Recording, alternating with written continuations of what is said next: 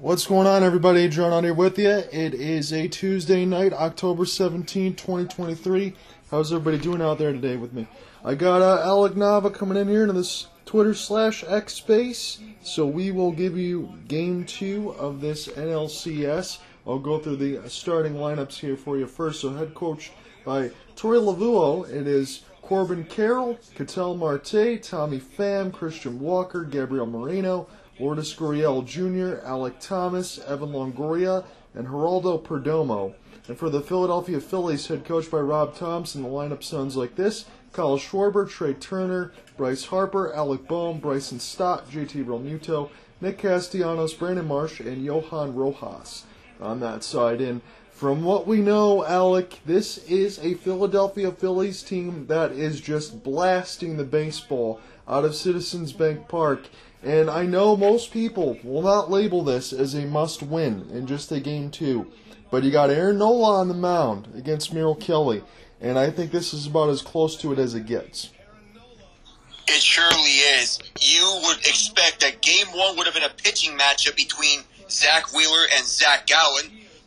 But the Phillies, they have not even let Zach Gallen get comfortable when he came onto the mound to start things off. Because the Phillies, they were hitting dingers left and right.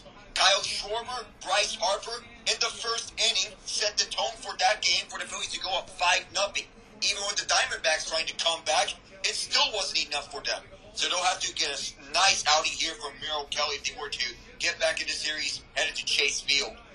I've seen a lot of the stuff on MLB Network as I've been checking things in and out, and they all of them mention, especially Dan Plesac will throw it out there a lot often, and says that the Phillies have the two best starters remaining in the postseason, and Wheeler and Nola tonight. And I know for Nola's numbers, especially on the last year's side, he was close to a 4.91 ERA. But right now in the postseason, he's about 1.42. I think the numbers are probably somewhere in the middle, and we know how good he is. I just want to make this note a little bit that it's different from last year. When I thought about JT Realmuto and Nick Castellanos in the middle of the lineup in the World Series, they didn't seem to have a lot of protection. Now you move them down to 6 and 7. You add Trey Turner in the offseason. I mean, look, Kyle Schwarber's hitting 197, but you know what helps? When you got 47 home runs and 104 RBI on that side. So this team just seems like it has a lot of protection. And on this side, I don't want to get too far ahead of myself, but it really feels like a Rangers-Phillies World Series is on the horizon if things don't change tonight. Yeah, it seems like it may be the way that it's going to go up, based on what we're seeing here. Because I've covered the first two games of the Lone Star ALCS, and I've seen the Rangers come up out on top on both of those two games. The Rangers had as many hits in the first two innings of Game 2 than they had all of Game 1. Let that sink in. They can score at will, but I expected Game 1 of that series to be a pitching duel, and I was not disappointed by it to see that it lived up to that name. Game 2, I saw that the offenses break a little loose there, especially both teams, with their Astros rallying around. Perhaps the Phillies may have something similar in store here in Game 2, now that everything is broken loose, that these number 2 starters are coming into the mound for each of their respective teams. So I know you gave the breakdown for the ALCS. You covered the first two games, and thankful for that you'll be able to shed some light on it, because I want to be able to do a little bit of that tomorrow and see what happens. I know the schedule will open up for me next week, so that way we can lock in on some of this before the World Series starts. But I do got to get your thoughts. As far as Texas and Houston, you and I said the same thing. I know that you've been way out in front of picking predictions. I only started in the playoff side, but as soon as the playoffs started, I wanted to make a mention of the football side of the picks that I do. I threw a baseball prediction out there. I said the Texas Rangers will go to the World Series, but I wasn't keen enough to say in between the Braves or the Phillies, because I just didn't know, right?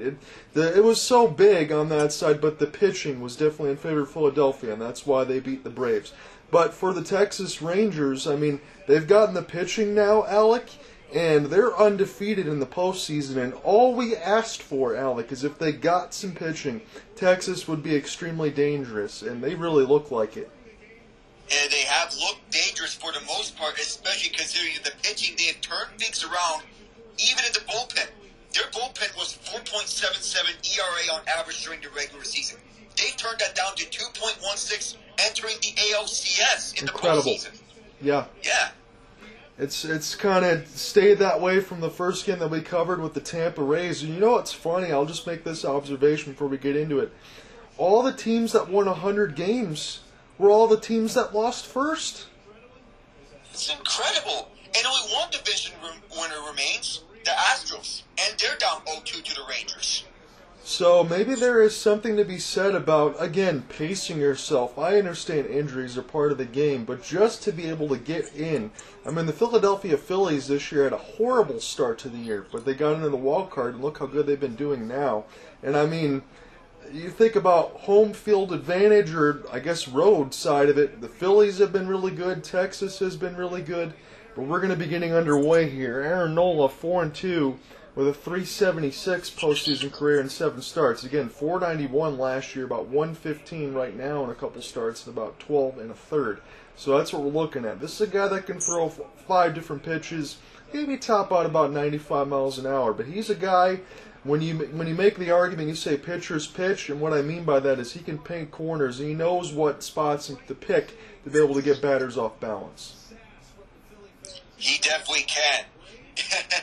If we speak of Aaron Nola, he and Zach Wheeler definitely that 1-2 punch for Philadelphia, with Wheeler being the number 1, Nola backing him up as the number 2, and he's been filling in nicely on that spot.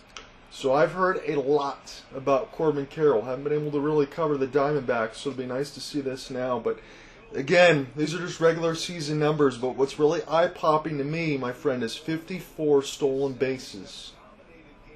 And that's like... You're catching up with Ronald Acuna Jr. on that category, going stolen base after stolen base. Just remember, Acuna had 73 of those. Yeah, and you have 25 home runs on top of that. So you have speed-power combination, and that's very rare in baseball in regards of all of that, because usually you have one tool or the other, but this guy's got pretty much all 5. It's a 1-1 count here. Nola's about to throw his 3rd pitch of the game. But you got to be careful with Carroll, because he could turn a single into a double. And this is going to be right to the shortstop and drop by Turner, and he's got no play. Oh, bad break for Trey Turner. I remember when Trey Turner, he committed 2 errors in Game 2 against Atlanta. That was key to Atlanta winning that game. There was another one of those errors, and Corbin Carroll capitalized off of that. The rookie coming up sharp here for Arizona. Yeah, you get any sort of bobble, my friend, there is no chance to get Corbin Carroll at first. And, I mean, that seemed like a pretty sure hop. We're not talking about a turf situation that we talked about in Tampa, so we'll have to see if he can make the adjustment. You got Ketel Marte, the switch hitter, immediately offers it the first pitch, puts it on the right field line foul. You know about Ketel Marte and Corbin Carroll leading the first 2 off, and to follow that one up, Tommy Pham, who came over from the Mets, and he's been coming up big as a DH for Arizona. Yes, he has. He's a guy that can play that left field corner that he did with the Boston Red Sox. But in that trade, he'd spent 50 games of pretty solid numbers. But we'll see what Ketel Marte can do here, batting second in the order, the switch hitter. Again, he's in the infield now. He's going to cue this one in the same spot, and we'll do it again 0-2. I mean, second straight foul ball to the ground right side for Ketel Marte. And if you're Marte, you'd imagine that you need to get a pitch that you like from Aaron Nola. It's not going to be easy, though, because Nola is really good as number 2 starter. Yes, he is. And again, from what you're saying about finding that pitch, you want to be able to get Corbin Carroll. A single gets him to third base. I mean, that's how fast he is. So Nola is going to deliver here, and this is swung and a missed on a devastating curveball. Nola gets the strikeout. I mean, right below the zone. He was trying to just golf swing that one right up and paid the price for it. Yeah, when you can go from 95 to about 78 in that differential, I mean, that's about as hard as it gets. And again, you pay the price when you take those big swings. I think that's perfectly said. When you got somebody like Carroll on base, I'll just hammer it home again. You just need to make contact, and anything can happen at this point. We just saw what happened with Trey Turner. So we'll see what Tommy Pham's going to do. Again, in his 50 games since the trade, 241, which is not too bad.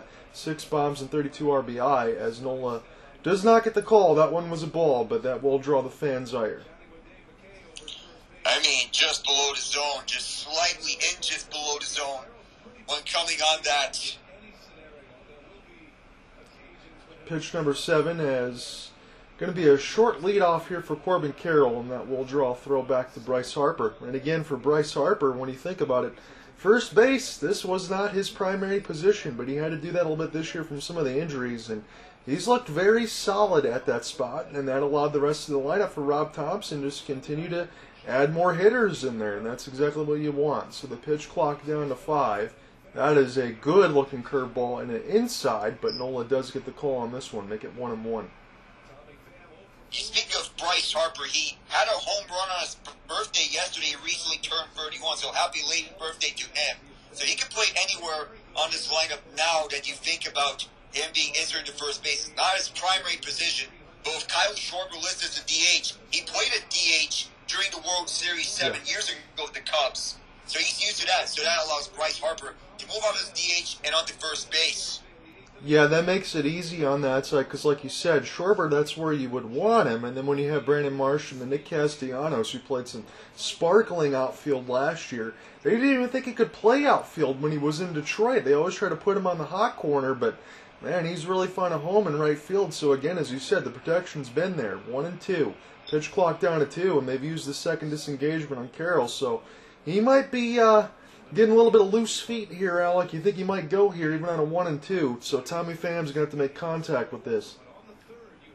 He has to, 100%. So Aaron Nola gets set to deliver on the 1 and 2, and Carroll's got a big lead now, but he doesn't go. And that is a strike that was right for the taking, almost in the middle of the heart. I'm not sure what Tommy Pham was doing there, but he's punched out. Got to take a chance at it. You have to take those chances when it's going right down through Main Street, and that time he didn't, paid the price for it, and now leads us to Christian Walker at the plate. So when I looked at these numbers as far as getting the notes ready just before game time here, 33 bombs and 103 RBI. So Christian Walker has definitely provided the offense, and this is a curveball way outside the zone. So again, the disengagements reset per each batter, so you get back to 2. But in the postseason, 250, 1 bomb, 5 RBI. He's 0 for 3 in game 1 with a walk and a run scored. But you do have to be very careful with Christian Walker here, as he went for the downs on a fastball. He was late. There's the importance of timing those swings. You got to know when and you can time those swings perfectly. And when it's a little late, 10 out of 10 times, it's going to be a swing and miss. No doubt about that, and you're able to get that at 93 miles an hour, so you mixed up the speed. This is a curveball in off the hands. Bryce is going to back up, going to let it go for Bryce and stop. And Aaron Nola able to get out of the first. We'll go to the bottom first scoreless. So nothing going there for Arizona after leading offensive playmakers in Carroll, Walker, and Marte. So see how Philadelphia responds with Schwarber, Turner, and Harper. Yeah, looking at the lineup, my friend, I mean, I don't want to be disingenuous to any Diamondbacks fans because they've definitely earned their spot. When you sweep the Dodgers, it definitely puts everybody on order. But you look at this matchup on paper, and it feels one-sided to me. I'm not going to lie. Kind of does, because you look at all the names that Philadelphia has: Bryce Harper, Trey Turner, Nick Castellanos, everyone from top to bottom, even the pitchers, Zach Wheeler, Aaron Nola, even the closer I need to mention, Craig Kimbrell, who had the save last night in Game 1. That's a really nice lineup that Philadelphia has. Even though they had 90 wins on the year, they're not playing like a 90-win team. They're playing like a 100-win team. Yeah, they are. And I think about it, too. I know he was a longtime GM of the Detroit Tigers, but Dave Dombrowski, he's moved over. I understand you don't always win, but every team that he's helped kind of construct around that time between Detroit and Philadelphia, and even the Marlins when they won, when it was Pudge and it was a young Miguel Cabrera on that end, he's been a part of that, and he's constructed a really good team. And I know I heard the comments when the Philadelphia Phillies went to the next part of the series and playing the Diamondbacks, and he was asked by one of the reporters, he goes, "Are you glad that Dave opened the pocketbook to go ahead and get guys like Trey Turner?" He goes, "Well, yeah, I am, because it's not my money." Sometimes you have to be wondering about the Pirates and their uptrends towards the future, and building around Brian Reynolds and keep Brian Hayes. Mm-hmm. Probably a full year of O'Neal Cruz and Henry Davis as well.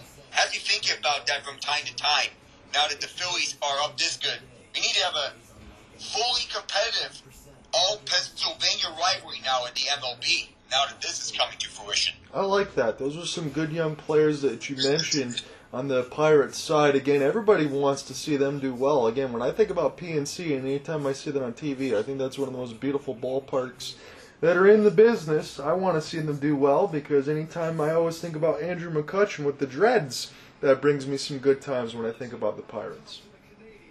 And he's back for a second stint as their DH this time around, giving a veteran presence to this young core. You got Turner and Harper second and third, and we look at it right now, Alec. I see 500 and 409 for the average hits. That is a deadly 1-2 punch on the Phillies lineup. And both of them, Turner and Harper, formerly with Washington, now with Philadelphia, just a drive from the nation's capital. And so far, they have not disappointed. No, they have not. And again, you also have a couple different players that are from Las Vegas, Nevada on that side, alongside Bryce Harper. Again, we talk about turned 31 years of age. When you think about Harper and Castellanos, it's just a question of how many home runs they're going to hit. And now for Kyle Schwarber, again, I always mention this when I talk about him. It's a home run, it's a walk, or a strikeout. Because you got 47 bombs, 126 walks, 215 strikeouts. And Kelly gets the call on a fastball outside the zone. It's 0-1 against Schwarber. That nearly hit him. He had to jump out of the way to dodge that ball. Oh, wait. Oh, I may be ahead of that, but... You're just a little bit ahead of me on that side, but he had 1-1 as this next one came in there and hit him. So 4 home runs for a leadoff. That's the most in MLB postseason history. I think about him with Team USA alongside Trey Turner. And a lot of fireworks on that end, so we'll see what Schwarber can do with 1-1. Merrill Kelly, this is a curveball, and he was able to get Schwarber to reach for it. Easy toss over, and Schwarber's out. Sometimes I think about Schwarber and his time with the Cubs when they won the World Series in 2016. He missed the majority of the regular season, came back for the World Series. They said he wasn't ready to play defense yet, so they listed him as DH, and that decision paid off. But what just happened with Trey Turner? That bat came flying out of his hands. Oh my goodness, down the left field line. Thankfully, they have the nets. That almost went in toward the dugout side. Oh, I mean, that was so close. We've witnessed some bizarre events here in baseball. If you remember George Kirby getting hit by a baseball from the stands. Yes. And now this happens. Yeah, we were covering that game when that happened. We just couldn't believe that. So you're going to get a little bit more of that spray on the gloves and make sure you get some stickum on that bat. They let you use that. You just can't have the pine tar on the top of it. And Turner will get set to dig back in as camera's doing a shot at TBS and Corbin Carroll. I got to tell you, I love that Diamondback snake with the baseball on the side of it. I think that looks clean. Oh, yeah. I love that logo, too. Turner! High fly ball! Left field line! Gone! Put the spray on it! Hit the home run! It's 1-0 Phillies! The Liberty Bell has another crack to it. As you mentioned about that deep left. And he rang this one right into the first level. Amazing stuff from Trey Turner. I'll be plain as day, my friend. I know we talked about it, and I'm trying not to hit these buttons too much, but Turner, Harper, Castellanos, how do you get these primetime players out? You understand, with swings like that, Merrill Kelly got bit with a fastball down the middle. That's why these guys make the big bucks. And now you got Bryce Harper, who has to look at one in on the foot, but I mean, that's about as grand of a cut as you can get, and that's right down the middle. That's a mistake. Oh, yeah. You mentioned Trey Turner, and he can hit dingers for days when he sees balls roll like those. Same thing with Bryce Harper, Nick Castellanos, who has had a home run in every of the last 3 games that he has played. At least 2.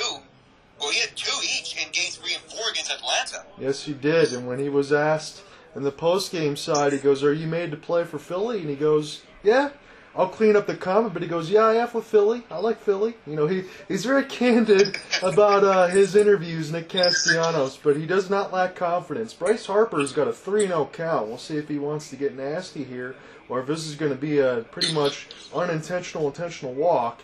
And Harper is going to get his walk, so that will leave it up to Alec. Boom. I remember in a previous game when one of these two teams between Atlanta and Arizona, they decided to intentionally walk Bryce Harper to get Alec Bohm right in and giving the Phillies perhaps lesser of a chance to get a bat, because Alec Bohm, before this series, the only hit that he has had was the first pitch that he saw in Game 2 against Atlanta. Alec Bohm last year in the postseason was able to perk up a little bit, so if they can get any more extension of that, I mean, my goodness, for what this lineup's already doing, that puts them even more in the driver's seat. Really good pitch for Kelly there as he gets the fastball in the bottom corner. I mean, just right inside the line.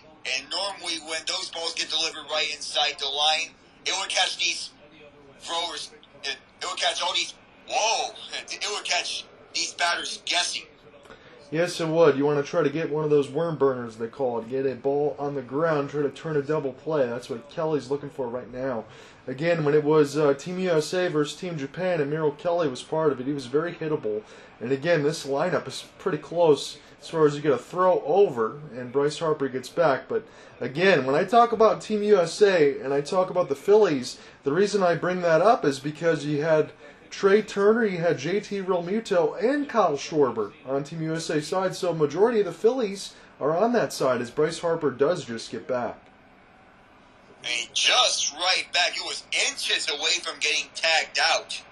I mean, just mere inches. So Bohm now will wait on the 1-1, and this is a fastball into center field. Thomas makes the catch at the wall just before it, and Bohm almost was able to get a home run just after the Harper walk. That was so close. It was going to the warning track. It looked like it had the distance, and it did have the distance when it was on its way. Alec Thomas, though, saw it, and there's no sunlight to obstruct his vision. Because I remember yesterday, there was some sunlight in the direction of Kyle Tucker when trying to chase after a ball. He caught it and made sure of that. Yeah, thankfully there are no element situation, no rain or anything else like that, especially in this NLCS. We're going to be playing in Philadelphia is not a dome, but everywhere else that we go will be, so there should not be any weather elements on that to speak of, especially in a night game like this. Bryson Stott, 208. 1 home run and 7 RBI in the postseason. It does help. You got JT Realmuto and Nick Castellanos up next, and Stott does get a good hack at it, but he puts it down the right field line foul. You mentioned about the elements. I remember about that 17-minute rain delay in perhaps the greatest World Series ever played. If you think of 7 years ago, and among these 4 baseball stadiums left, Citizens Bank Park is the only one that does not have a roof. Yeah, nothing to be close. Harper's going to take off, and Stott will follow this one back. So good to see Bryce Harper run a little bit because he does have some speed. And when you think about JT Realmuto coming up next, he's a catcher that averages about 25 bags, but he's got 16 this year. I know Realmuto's turning 32 now, but they want him to run less, but Harper can still use his feet. Yeah, he has the quickness to advance right through the bases and get them stolen and get them away from opposing defenses. You think of Trey Turner and how he constantly steals bases with his legs. Yes, and I mean, look at it. We just talked about Bryce Harper. He was able to get back barely on one, and they throw over again, so they use 2 disengagements on Bryce, so they know they're thinking he might go. 0-2. Bryson Stott. This is a fastball way outside the zone, trying to look to get him to chase, but we'll do it again. Oh, perhaps Bryce Harper, if we think about it, I'm going to stop. We'll see what's ahead of me now. I'm intrigued as it's Bryson Stott. He'll throw it across, and it should be a dead duck here at second. Harper's out, Kelly gets out of it. A little bit of a bailout there, but the Phillies do get one run. It was a Turner bomb. Maybe they could have had more, but they'll take it. After one, Phillies up. Kind of pains me about the Alec Bohm missed home run because it looked like it had the distance back then.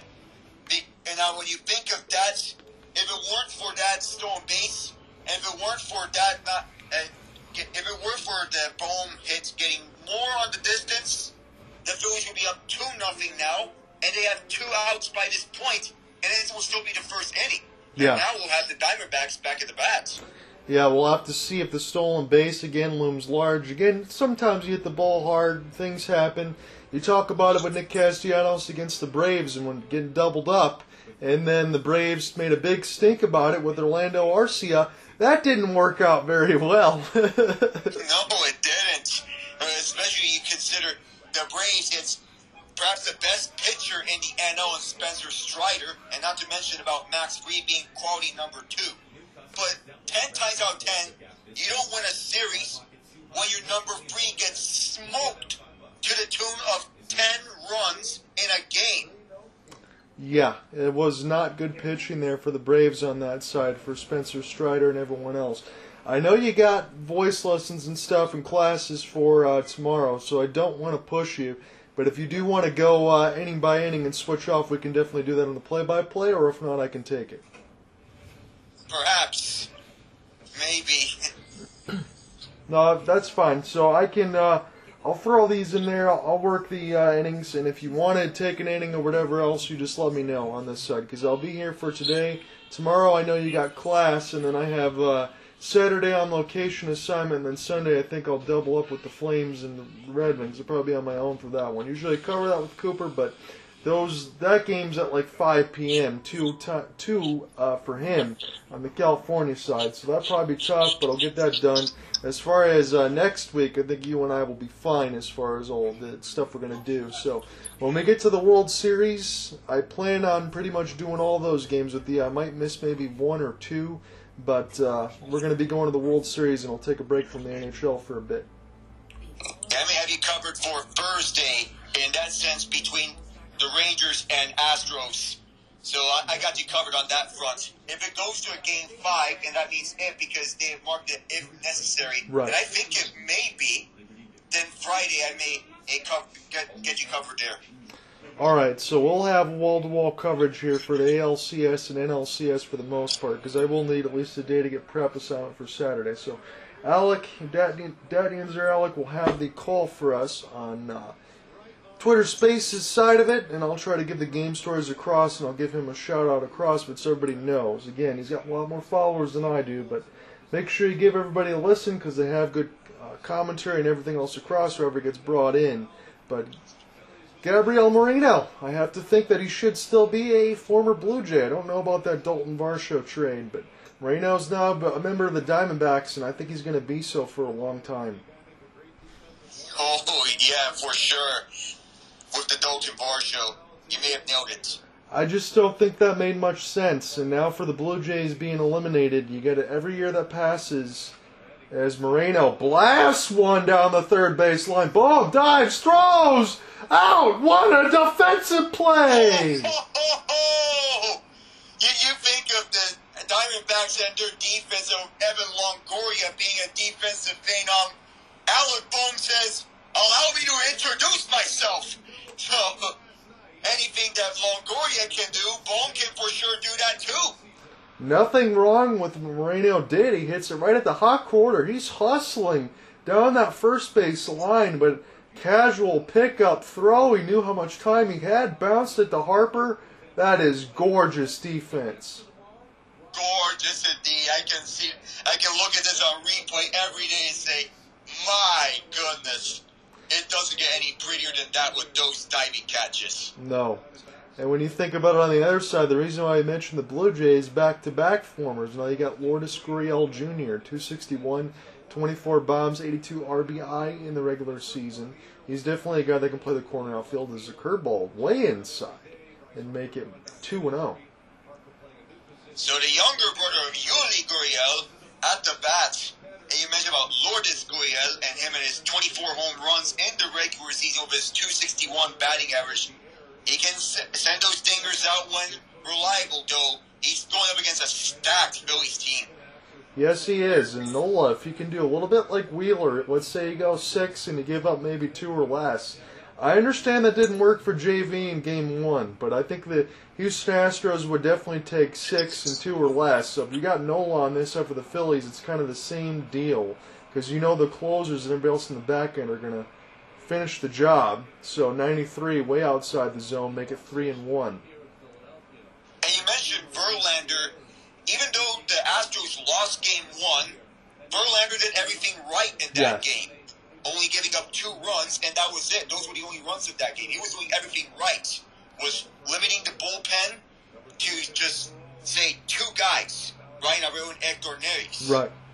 And that's what you have to do, because if it was Framber Valdez from last year, you'd think there'd be no problem. But Valdez does not look the same, and now with the Astros down 2-0, I mean, you're really looking at a situation where you got to win, 4 of the next 6 games against a Texas team? I don't see that happening. I don't see the Astros getting swept either, but we'll see. 3-2, full count pitch as Gurriel try to get himself in the driver's seat and get on base. And a good curveball had Gurriel out in front. It was a strike, but he went too quickly. That's why the curveball is the most difficult pitch to hit. And that times you can either swing too early because it is perhaps the slowest pitch to be thrown, and in other cases, it may curve downwards and you think it may be going to the middle. That's why it's the most dangerous pitch in baseball. Yes, it is, and that's why we talk about Nola being an expert pitcher, that he can lock in the zones and use all of his pitches and throw them for strikes. When you top out at 93, 94, that doesn't seem like a lot, but when you mix in your curveball from 75 to 78, that makes things very difficult, especially when you can locate it for strikes. So Alec Thomas batting 190 in the postseason, but he did already make a sparkling catch, as it's 1-1. So you may think that Alec Thomas may get things around on offense, especially with the defense that he brings, to be a valuable two-way guy on the Diamondbacks, but it doesn't seem like he's going to get anywhere now, as he grounds it out to second. It's an easy inning for Nola. Still 1-0, and now you have, I'm not going to say the meat of the order, but you do have JT Realmuto and Nick Castellanos and Brandon Marsh, 6, 7, 8. You can tell me during the commercial break if there are any easy outs in this Phillies lineup. Well, with this Phillies lineup, I don't think there really is any, considering the batting order. You look at Trey Turner, Nick Castellanos, JT Realmuto, Bryce Harper, Brandon Marsh. They're all batting at least 250 or better. With every one of these, except for Realmuto, they're all batting at least 350. That's a very dangerous lineup in this postseason, and they've been hitting their stride. Yeah, their depth, they're stacked. We talked about the back-end bullpen. I got some names in front of me that we may or may not see, but you saw some of them yesterday. Sir Anthony Dominguez, Jose Alvarado, Gregory Soto, the former Tigers closer, and Keg Kimbrell, who did finish that one out. So, again, most of the back end for the Phillies are all closers on former teams. So, when most teams only have maybe 1 or 2, the Phillies have about 4 or 5. And that makes the Phillies lineup so dangerous, because you look at guys who usually have 2 closers. The Phillies have a elite bullpen that's full of closers. Because if you remember, about all the times that we cover different MLB teams, normally the Mariners on that part in the regular season, the first 2 guys that normally came to mind are Andres Munoz and the guy who's now in Arizona, Paul Sewell. Yeah. Isaiah Campbell has been promoted to backup closer to Munoz after Sewell got traded away to Arizona. But now the Phillies, you got closers left and right between Craig Kimbrell and the guy who got the series-winning save in Game 4 against Atlanta, Matt Strom. And you mentioned Gregory Soto, Anthony Dominguez. They're also dangerous too. Yeah, I think this is a team that again, they still have to get ahead of this between the Diamondbacks, so I won't get too far ahead of myself. And Texas is definitely going to be an offensive juggernaut. But again, both these teams will be fun to watch if that's what the World Series is going to be. But we know the Phillies made it there last year. We know the Astros took them out. But it certainly seemed like in the offseason, especially from the onset of the lineup that we're looking at, that Dave Dombrowski, Rob Thompson, again, Rob Thompson's been a great manager. Everyone else is kind of locked in. But they looked at their weaknesses. They've addressed those. They've added more depth. They added more depth in the bullpen side. I really see the Phillies as the best team that's left. No disrespect to Texas, because I know that their bullpen's been hot now, but it was not hot during the year. So that is just me. I would take the Phillies 1, Texas 2, the Astros 3, and the Diamondbacks 4. But for the Diamondbacks, getting a sweep of the LA Dodgers, that is no easy feat. It is not. Though I wonder about the Dodgers and the lack of the pitching staff, because compared to the start of the regular season, they only had one of their starting pitchers that was left for the start of the regular season, just as we have a pop-out here. And that lone starter was Clayton Kershaw, and he got dumped in one inning. Yes, he did, as Alec Thomas makes the catch, and a slight correction on my part. Because Bryce got tossed out, it was Bryson Stott that leads off, and now we're going to get to Real Muto and Castellanos. So my apologies on that side. But, yeah, I know some people will short-sighted say, is Clayton Kershaw still a Hall of Famer? No doubt he's still a first-ballot Hall of Famer. Sometimes you have some rough games. I mean, look, Justin Verlander's been tagged in the World Series several times. He just got one of his few wins last year on that end. Sometimes you get tagged in a Game 1, you get tagged in a World Series. But make no mistake about it, for Clayton Kershaw, I'll just throw this out there, for everything that he did this year, and even at his advanced age, he is every one of the big reasons why the Dodgers got into the postseason. He is definitely one of the big reasons why they got there. Still being ever so reliable, even though his fastball is not what it once was, he can still pitch some quality games. Evan Longoria, not quite the play of Alec Bohm, but again, Longoria, I remember him a long time with the Tampa Bay Rays, but pretty solid defense for the 38-year-old. And still going at 38 years old between Arizona, Tampa Bay, and San Francisco, his other team that he played for, where he's been the past 5 years or so. So Nick Castellanos, I think the swag game, I don't normally use that word, but I have to use it now, is at 100% right now as he rocks the open collar and that gold chain. I don't think anybody is more confident than Castellanos is, as this fastball's outside the zone, make it 2-0.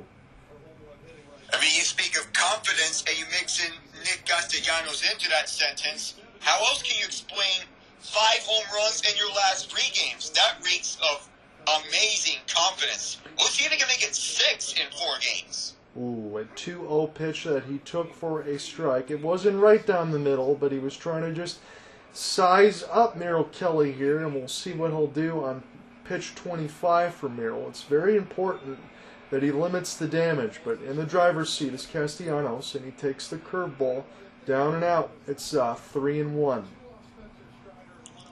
So sometimes when you look at those curveballs or changeups, because that time it was a changeup, you have to pitch those at the correct spots, say through the center. Sometimes with curveballs they can go up and then they can go below the zone. Other times they can go up above the zone initially and then go to center. Yes. That's what makes it dangerous. Yeah, you got to watch that movement. You have to make sure you don't hang these pitches like Alec was just mentioned on that end, because Castellanos can take a deep. That previous pitch was a ball, and that was hammered down the right field line foul. It's a full count. Castellanos is prone to strikeouts. This one will be put to the left field line, and for Castellanos, again, I'll just scroll down here in the notes. In the regular season, 185 strikeouts, but yet still hit 272. He was a guy when he was in Detroit, regularly hits over 300. He didn't have the same type of home runs because Comerica Park a little less friendly than the Philadelphia Phillies ballpark and Citizens Bank is, but we'll do this again at 3-2 as Castellanos digs back in. This one in on the hands. This will get him out to the right field side as Corbin Carroll able to camp underneath it, and the Phillies go quietly. So after 2, it's 1-0 Philadelphia. He wanted that. I can tell you by the look of his face, he wanted that home run. Looking to make it 6 home runs in 4 games. And it would have been amazing to see that because he's the first player ever for Philadelphia to have 2 home runs in back-to-back games. An outstanding accomplishment.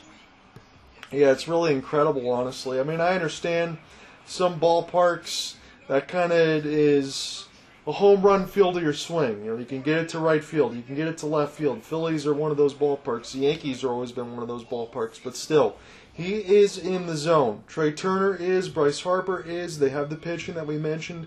That's what makes it very difficult.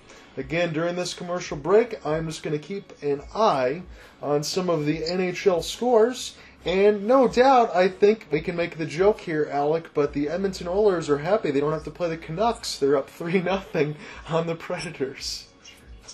You know, I have this feeling of me about the Vancouver Canucks perhaps being a reinvigorated team with Rick Tocchet. They're now getting their penalty kill percentage well improved, and they're emphasizing that throughout the offseason, adding defensive guys. And that's what a Tocchet-led system would want.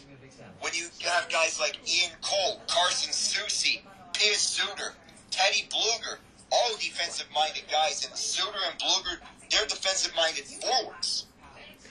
Yeah, I think that's well said by you. Again, they're dealing with some injuries. Again, they don't really have a top pairing, middle pairing kind of set. They have great players like Quinn Hughes and things like that. You know they're locked in, but they're still going to be figuring some things out. But make no mistake about it, to get those openers home and away against the Oilers and score the way that they did, we already knew that they can score, but if they start to lock down and you get a healthy Thatcher Demko across the board, you can't sleep on the Canucks. So it's very important that they get off to a good start and continue the momentum. I know Cooper said that he has the Canucks making the playoffs. Yes. And I'm not going to disagree with his decision, but I see it as realistic with the way the Canucks have been playing against the Oilers. And even though they're losing 2-0 to the Flyers, I'm not going to hold this loss against them. There's still 79 more games to go for Vancouver, so there's still time to keep up how they have been against Edmonton and do it on the 30 other NHL teams.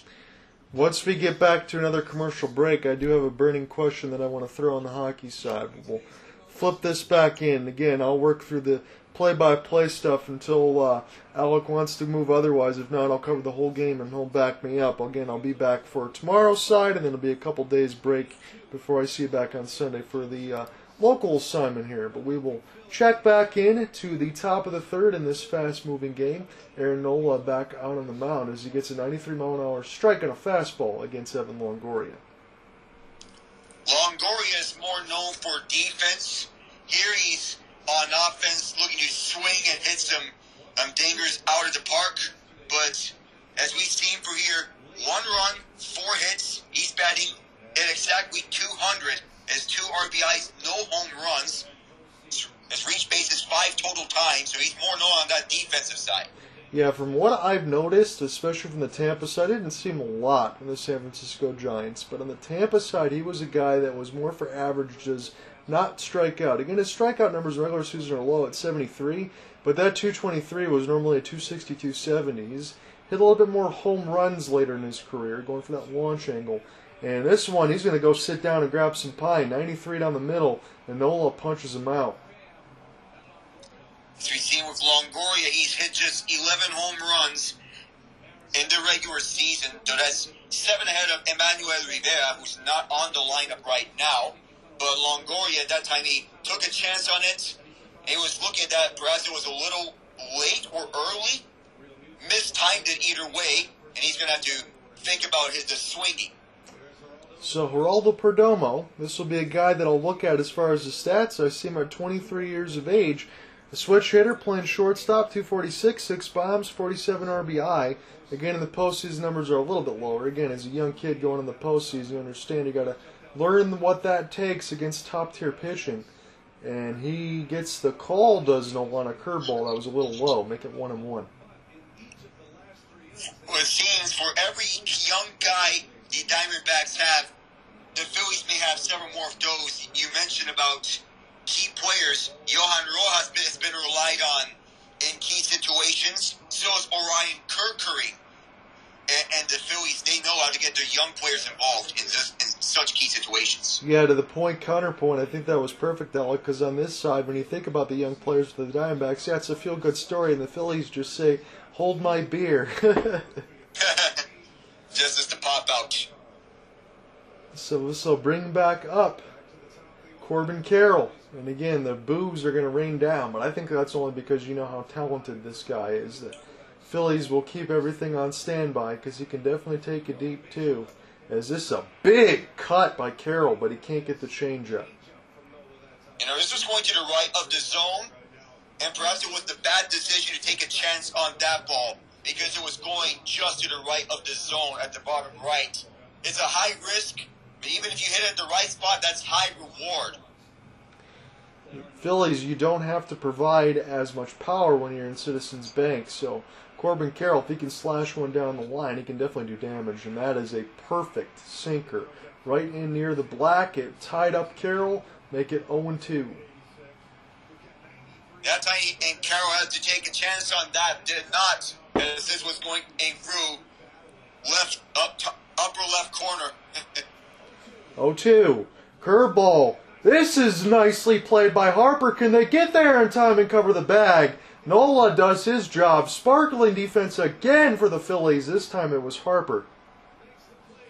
And you mentioned about him being on first base, even though it's not his usual spot. He's been very effective on that first base spot when called upon. Just remember, they don't have Rhys Hoskins right now. And with him on the 60-day injured list, that put in Harper at first base, and he has answered a call there. Yeah, it makes me wonder, and I'm not going to say anybody's going to take Rhys Hoskins' spot. Definitely a major league player, but from the plays that Harper's made since moving over to first, I mean, he feels pretty natural at that spot. And it feels so. Now consider Hoskins is a free agent this offseason. There are going to be teams that are going for him and his services here. Say, one team that could use his services, my Pirates. I mean, take him from one side Pennsylvania to the other side Pennsylvania to fill in that first base hole because we traded away Carlos Santana to Milwaukee during the season. I think that's definitely a good call by you on that side because, look, nobody's not going to say that Rhys Hoskins isn't good enough. The Phillies would love to have him, but if Harper's going to play this good at first, again, there's no salary cap in baseball, but there's definitely tax. That's money you can go ahead and throw somewhere else as you continue to build your team. Just all things considered. I do have to ask you this during the commercial break, though, but I'm looking at the score line. I see the Sabres are up 2-0 on the Lightning. I know the Red Wings got a victory over the Lightning, and they had to go with the back-to-back with Ottawa side, and it's tough. But the one thing, you mentioned this last year, I'm doubling down on it now.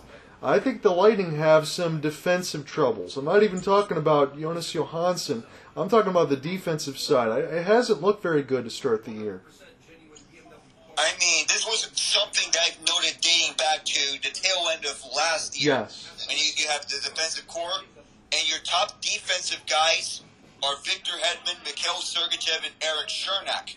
And you bring in Calvin DeHaan, who has looked not at the part, well, not as good as what Ryan McDonough brought in during the Cup-winning years.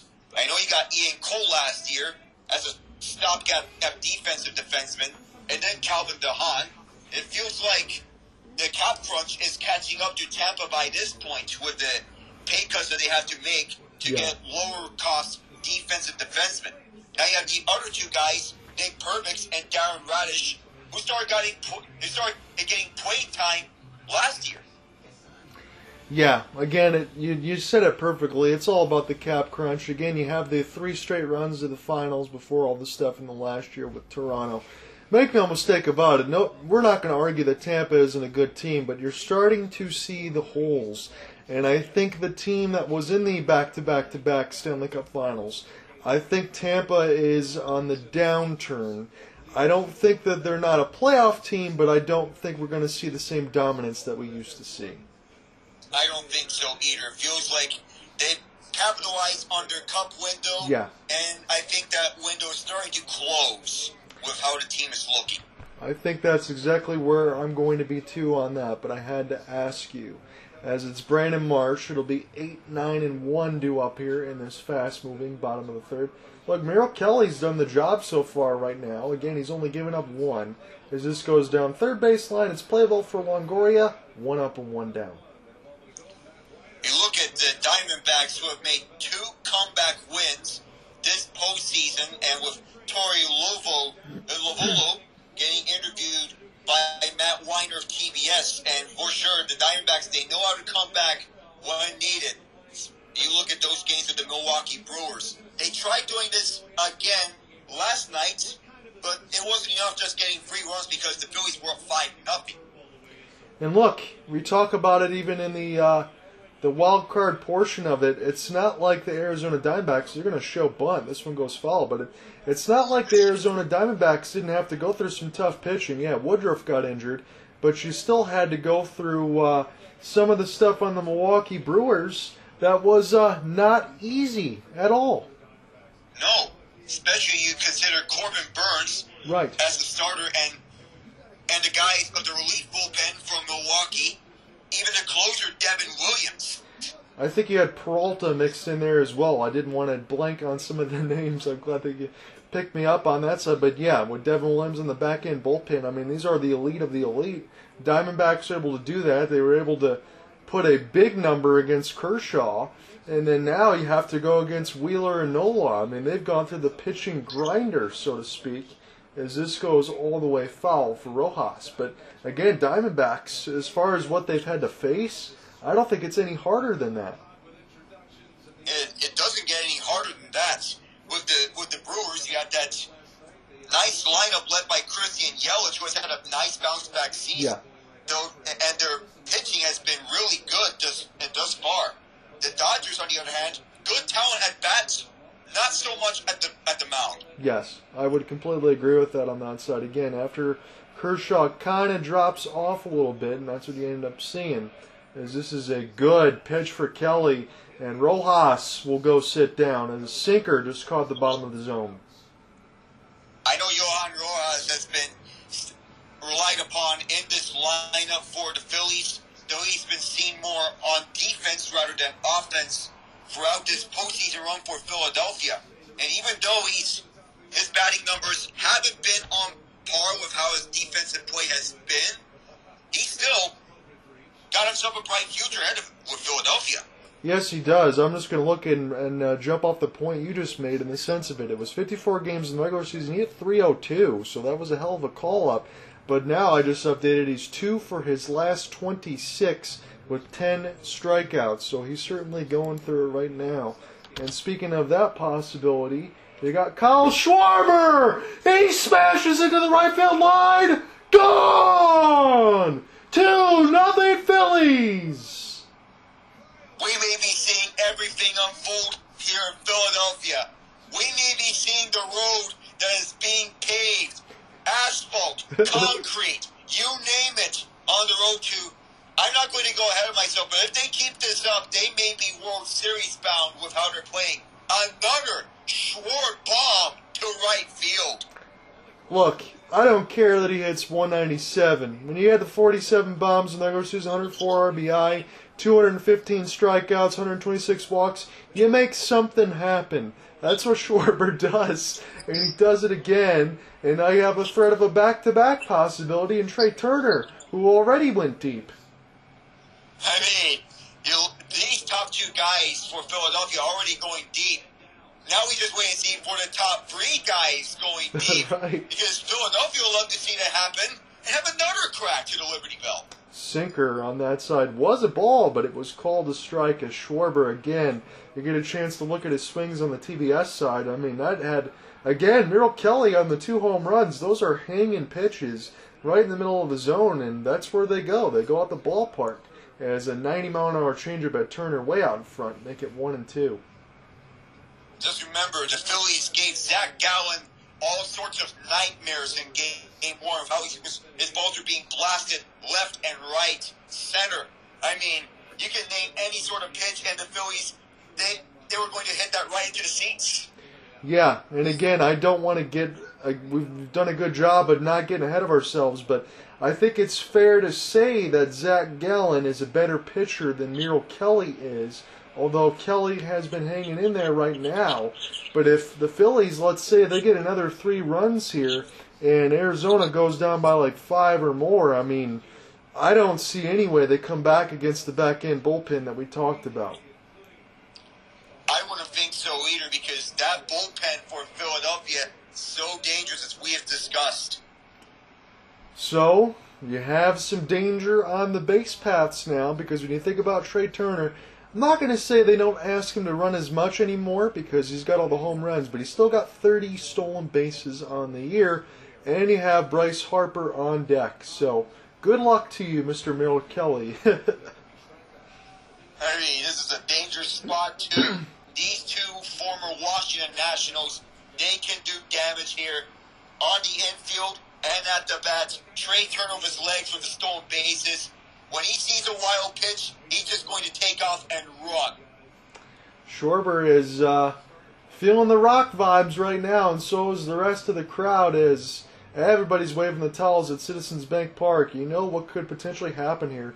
Again, it bears repeating, 409 in the postseason with 4 bombs and 7 RBI for Bryce Harper.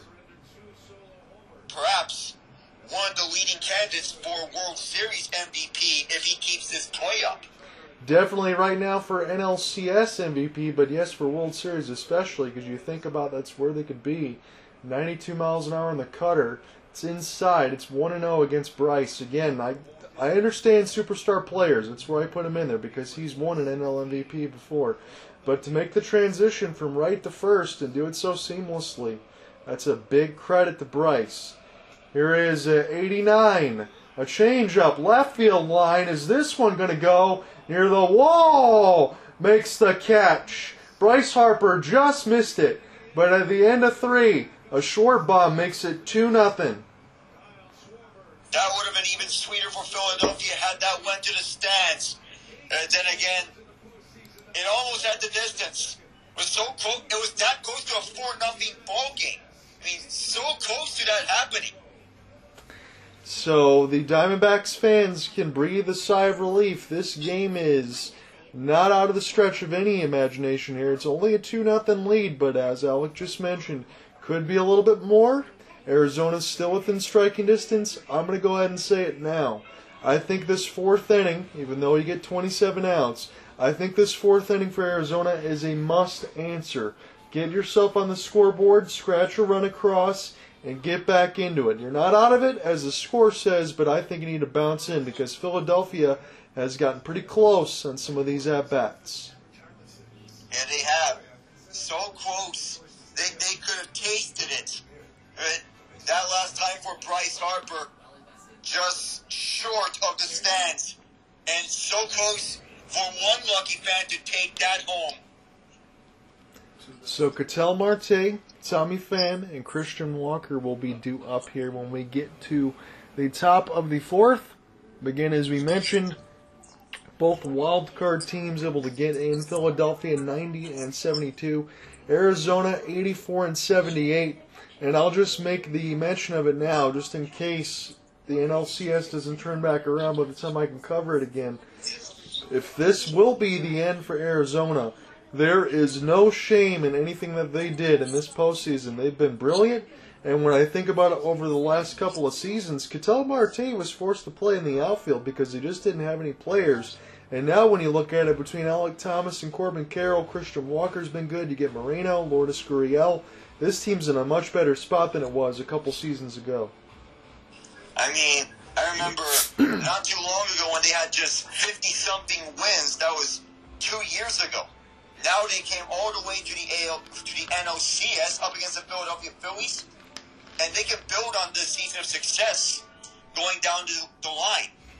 And perhaps you can argue Paul Sewald in that trade with the Seattle Mariners, right, that may be the last piece that the Diamondbacks needed to fully complete the lineup. Yeah, I think that's a good call on the back end side of it. For me, I'd like to see a couple starters, something added here in the offseason for Arizona as they continue to prove. But Again, we talk about Alec Thomas. I know he's struggling a little bit now. He's still a young player learning to figure out that speed. Look, Corbin Carroll's still a really young player, but Corbin Carroll might have that superstar moniker. He really is that good. He has been. Perhaps the NL Rookie of the Year if he were to finish this season on a high note. So this will be an opportunity, as we said, with Ketel Marte, the switch hitter. So you got Marte, Pham, and Walker in the top of the fourth. I call this a little bit of a must answer here. We'll see what they can do against Nola. We talked about his postseason ERA last year was 4.91. He's about 1.30 right now as far as the ERA, within about 12.5. Make that about 15 in the third now, as this is a 1-1 swing and miss for Marte. So Marte and the Diamondbacks offense, as we say, they're going right back, taking the plate, going up against Aaron Nola. So far, Nola has been having his advantage all over the Diamondbacks, picking up where Zach Wheeler left off. Yeah, and again, I will just throw this back out there, topping out about 93, 94, but his placement of all 5 of his pitches, it's been around it. It's tried to entice the hitters, to get them to reach for it and make them uncomfortable. We'll see what Marte can do with a 2-1. That's a curveball, and that's a good swing for Marte. Slashes it right back up the middle and gets a base hit. I mean, right up through the middle, right over the heads, and that ball had no chance to be caught in the infield. None at all. So I know Matt Weiner from the NBA side, he's interviewing Rob Thompson. And for Rob Thompson, this is 2 straight NLCS opportunities. We understand the team that he's got with him, but most managers don't do this. And the Philadelphia Phillies have only trailed for 2 innings in this postseason. That's ridiculous. I'll tell you, John, it's only been 2 seasons with the Phillies, but can we already regard Rob Thompson as perhaps the best manager in the NL? You know what? I'm not even going to argue with you on that side. I think he's made a tremendous impact to this team. I understand belief in players and all of that, but they've kind of embodied Rob Thompson to me. And they believed in his system, they fully believed in his ideals, and they've completely bought into him as their manager. I think that's very well said. I'm going to completely agree with you on that. I'm jumping on the bandwagon as they're showing Kevin Wong. Again, I was already on the bandwagon last year. How could you not be? But you address the weaknesses, you get another year to move on, and it really helps when you get players like Trey Turner in the offseason, 2-0, as a disengagement will be used against Marte, but he makes it back. So the disengagement with Marte, as with Marte, you have Marte. When you think of Ketel Marte, I said his last name so many times to count. Though he has only 8 stolen bases, but sometimes he can get it out and use those legs. He can catch you by surprise. He can do a little bit of everything. He's not an outstanding defender, but he does have decent speed. He's a good batter. He can hit both sides of the plate. He's just a solid overall player.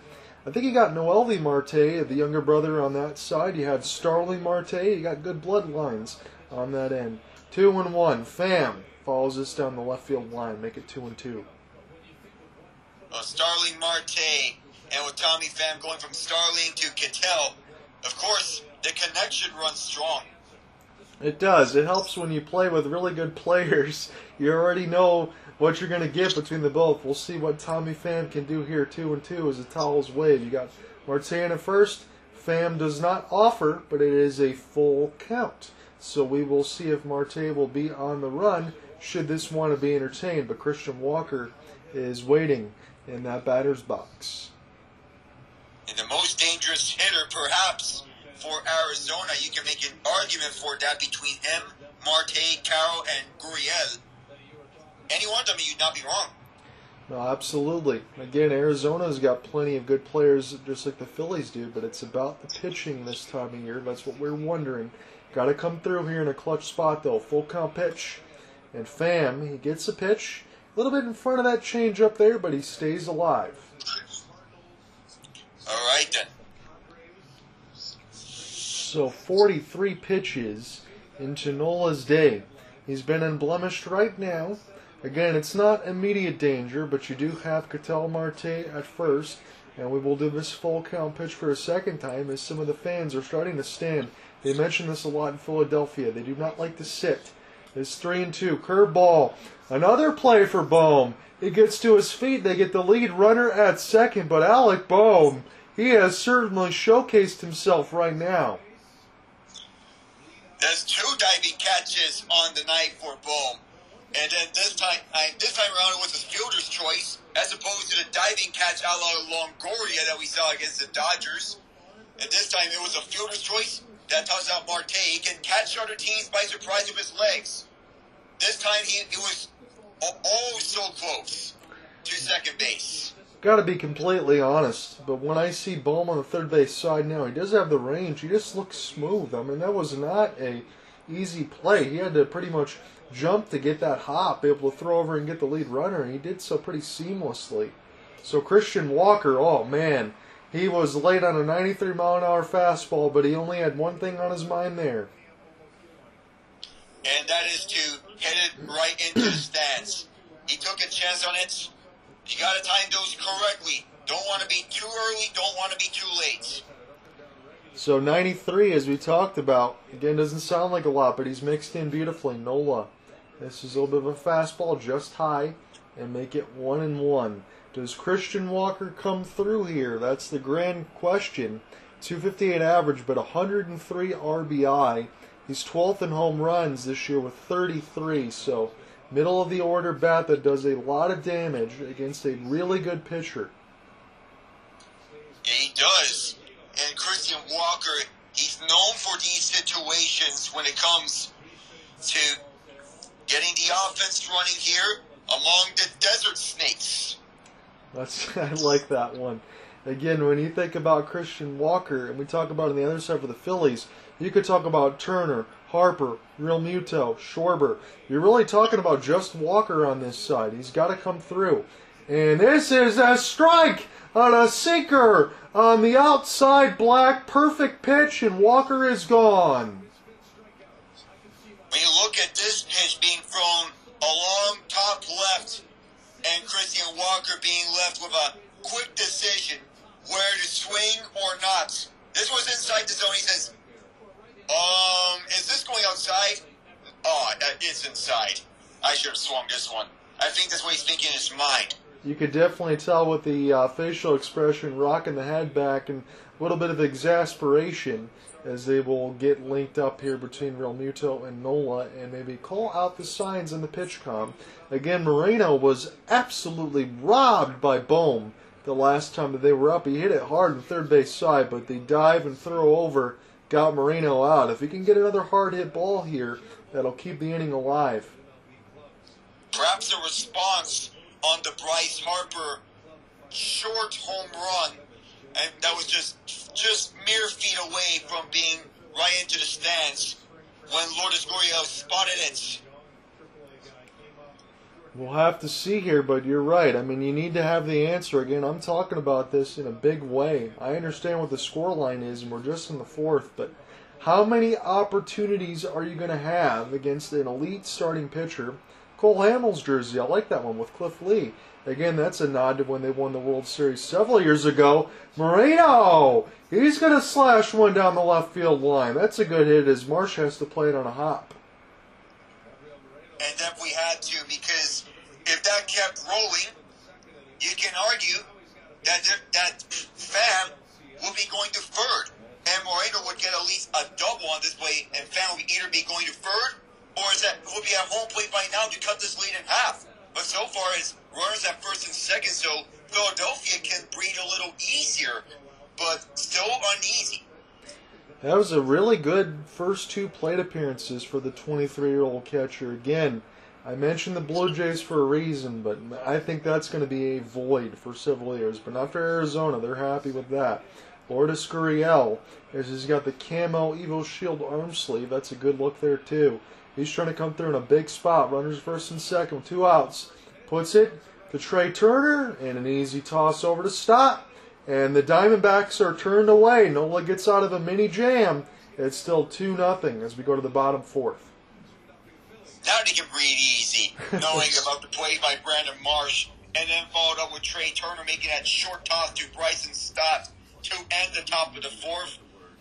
And And so Philadelphia can expand on this 2-0 lead. Boom, stop, Real Muto. So we do have one final to talk about in the NHL side, and again, Alec already touched on it, but the Flyers, and I want to make sure it is Carter Hart, they do get the shutout of the Canucks 2-0. So it was Carter Hart stopping 25 out of 25, and Thatcher Demko, man, he was brilliant, but he didn't get any help today on offense. 40 out of 42 as they take a 2-0 loss. Sean Couturier scores on a penalty shot, and Igor Zamala opened the scoring at 1:45 of the first. I mean, Philadelphia, they may be making a point of emphasis on their rebuild now that they're giving Igor Zamula opportunities. And with Tyson Forrester on the lineup full time, I was intrigued about Forrester to close off last season because he did have 8 points in 7 games, if I remember, and now he's in the full-time lineup getting looks at the top 9. He's at the first line now, and it's good of Philadelphia to give him looks at the first line because he was their top prospect before Matvei Michkov came along. Yeah, and again, we'll see what happens with Michkov over several years. He's not going to be here right away. When you think about some of those rookies and what you want to watch, again, everybody's going to talk about Bedard, and I understand that he's probably going to win it. But when you think about Carlson, Fantilli, some of the other names that you mentioned like that, I think this rookie class race is going to be a lot of fun. And I think these rookies will be talked about for a long time being impact players in the NHL. Yeah, we touched on Bedard on opening night. I remember you were there with me and Ian for opening night between the Penguins and Blackhawks. Even though he didn't score in that game, he got his first goal the day after against the Boston Bruins on a wraparound. A moment he'll remember forever, and the start of a new era in Chicago. With Columbus, Pascal Vincent as the head coach is for the best because you remember the whole Mike Babcock saga. Yes. And Pascal Vincent being brought in after Babcock re-signed. And that's good for the young players for their development. And Fantilli getting some nice looks early in his NHL career. The baffling part is that they decided to list Kent Johnson as a healthy scratch. And he was one of their best players last year. I'm going to be honest with you, and that's not just because of the U of M side for me being in Michigan. I do not understand that. I don't. Me neither. Especially, you consider that he was primarily spending his time on the second line, mostly with Jack Roslovic and Patrick Laine last season. You'd imagine that he'll be on that second line, say, Fantilli and Laine. You have Johnny Hockey on the first line. Perhaps Fantilli could get on that first line later on, but we'll see what Vincent decides. You gotta have Johnson playing, though. Yes, you do. And I think Jarmo Kekalainen to be in trouble if that keeps continuing, as this is 1-1 here for Alec Boehm, again batting 4th in the order, and a sinker, the fastball will be just outside, make it 2-1. I'm talking so much on the hockey side as of late, so I may extend this for just a bit. Even though we're touching on the subject a little longer, I may list some names. They're not from this draft class, but are rookies heading into this season, and they are names that are also worth watching. Luke Hughes, Logan Cooley, and Devon Levi. Oh my All three goodness. of them are electric and coming up. So here's the deal for me too, is we're going to definitely get back into play-by-play, but I have to touch on this. Night 1, when I covered the Devils and the Red Wings, I got a little upset. I got heated, honestly, during the broadcast with Jeff Petrie. He didn't have a great game. But what I did watch, we know about Jack Hughes and what he could do, but his brother Luke, seen him a lot at Michigan. I've seen him skate incredibly defensively, and he already looks like a top-tier pairing defenseman. And he's only like 20 years old. He can form something similar to what Jonas Siegenthaler and Dougie Hamilton have on the first pairing, just as we have the second out of this bottom of the fourth. And you mentioned about Siegenthaler and Hamilton. Luke Hughes and John Marino, they can form something similar to what Siegenthaler and Hamilton already have. And for Jonas Siegenthaler, for me, he's a guy that I didn't get to watch too much. Depends on how much you cover the Devils. I'll be covering them a lot more this year because of how good they are. I think he's one of the premier lockdown defensemen that nobody really talks about. I mean, he's much improved on that area ever since coming over from Washington. Didn't get a lot of playing time with the Capitals, but ever since he's been on that pairing with Hamilton, he's been the shutdown defenseman that he has been primed to be. Mix that on John Marino being the other shutdown defenseman. That's a 1-2 punch on the defensive side. It's a very, very good hockey team. You got JT Realmuto now, as it is 2-0 with the cutter. He got busted inside a couple times. Again, we talk about it with the Philly Fanatic hats on. You see the Philly Fanatic, but alongside everyone else, everybody stays standing here at Citizens Bank Park, and they are loud. They love this team. We know Phillies fans can be very passionate, again, to a fault sometimes. Sometimes it can get nasty. But I think there is a lot of people pulling for this team because they just have some superstar players that play the game the right way. 2-1. Realmuto will smash this down the left field line foul. It's 2-2. And you speak of Philadelphia sports fans, no matter which sport, they'll root for their team no matter what, and they'll stand for their team no matter what, whether it be between the Eagles, 76ers, Phillies, or Flyers. Gotta be honest here with you. I know some of the fans talk about it. You say you wish you had a fan base like ours. Hell, I wish I had 4 teams that were as competitive as theirs. It doesn't happen very often. No, it doesn't. Especially with such passionate fan bases like theirs. I mean, we understand it's hard to compete for championships, but you got 3 of the 4 that can pretty much do that every single year, as Realmuto is now into a full count. The bullpen, they are showing it on the TBS side. They are not really warming up yet. Again, they're just sharing some laughs in the 2-0 lead. Here's Realmuto on a full count pitch, and he gets punched out on a ball. So that will end the 4th. It's still 2-0 Phillies. I think Realmuto wanted a discussion with the umpires on where that's supposed to be called a strike or a ball. Guess the strike zone may be in accordance with where the umpire's been looking at home plate. And on the broadcast, you may think that is a ball as it was inches below the zone. But sometimes these strike zones can move in accordance with the umpires. See, all I ask for whenever we do that, because you're definitely correct, all we ask for and all the players want is a consistent strike zone.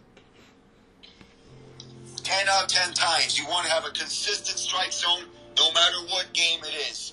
Because as Carlos Torres at home plate, umpire, and with his line of sight, you can think that it's just moving just a little down.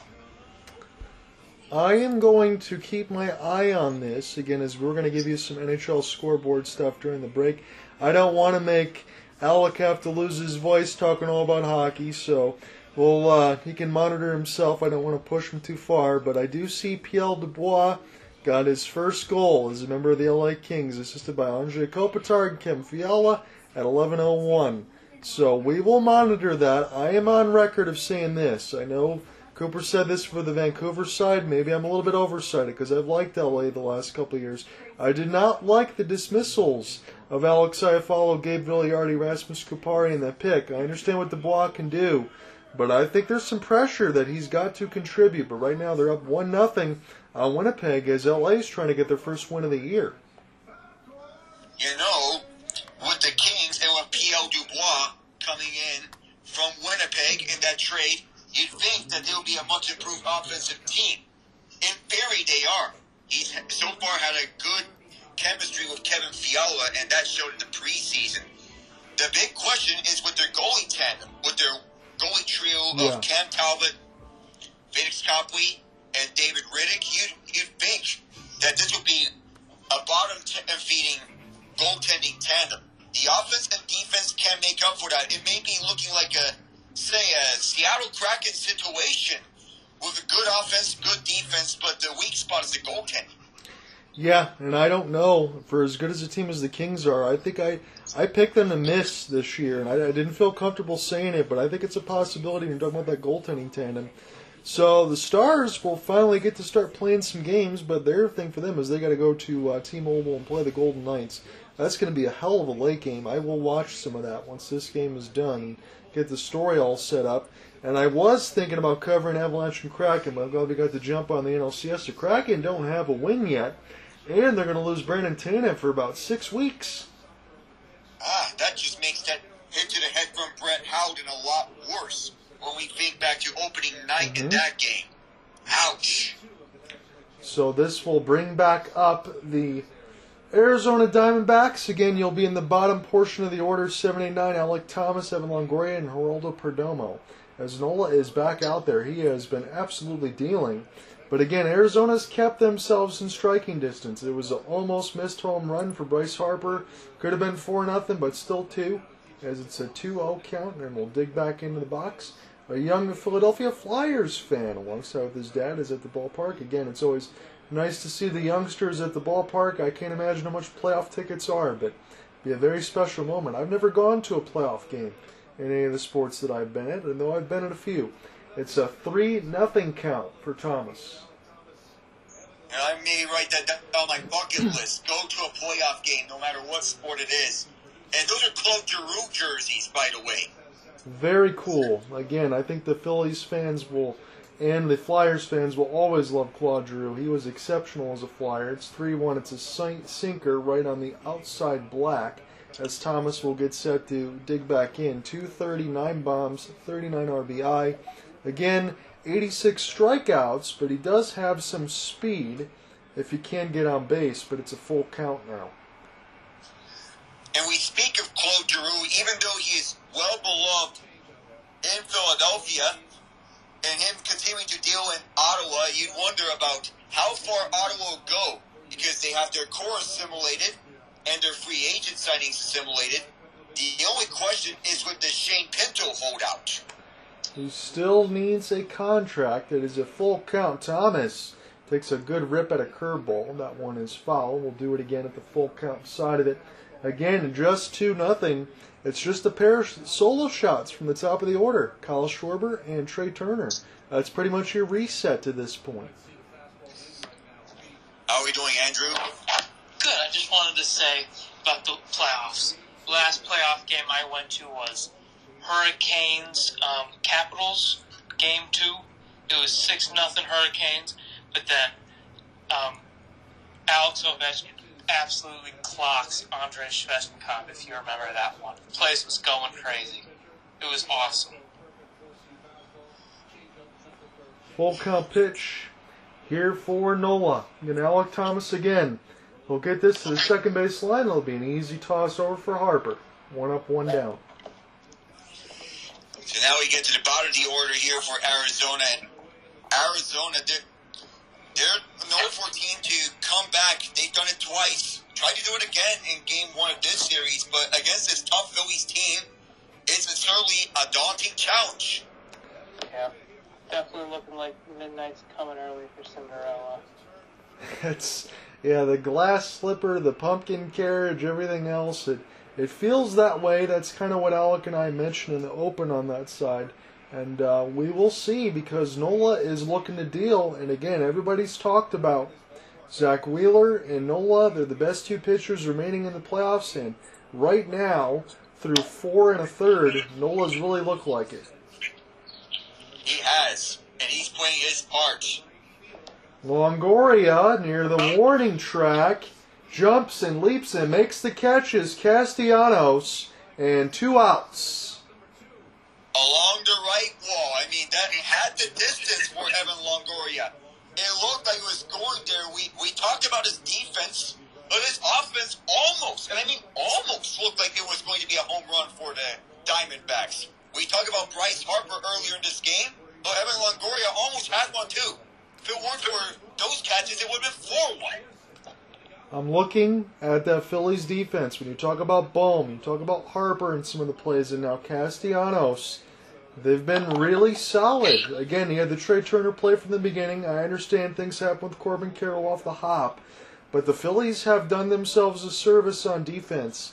And if they can continue this alongside their pitching and their hitting, that's why we talk about in the open. I think this team's probably going to go to the World Series, but Nola's still got work to do. Perdomo, 93-mile-an-hour sinker. It's 0-2. You got to swing there. Because it was going down Main Street. You got to take a chance on that.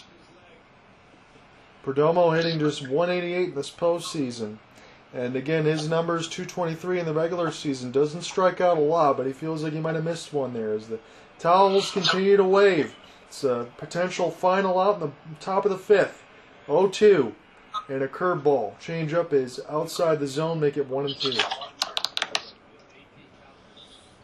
So we look at Philadelphia, and with their pitching staff throughout this postseason, they've been having it amazingly well. I mean, other teams would be jealous to have one of their pitchers. Every way across the board. Starters, relievers, lineup, anything construction. It seems like the Phillies have no weakness. And again, that's why I would label them as one out of the four that are remaining. That's just my opinion. 2-2. As another fastball goes outside the zone, so Perdomo's working his way back in the count here. It's full, 3-2. So, between them, the Diamondbacks, the Astros, and Rangers, we speak of how the Rangers have been dealing with the Astros, and so far the Rangers, they'll have game 3 tomorrow, and they've named the starters for that game. Max Scherzer, Christian Javier.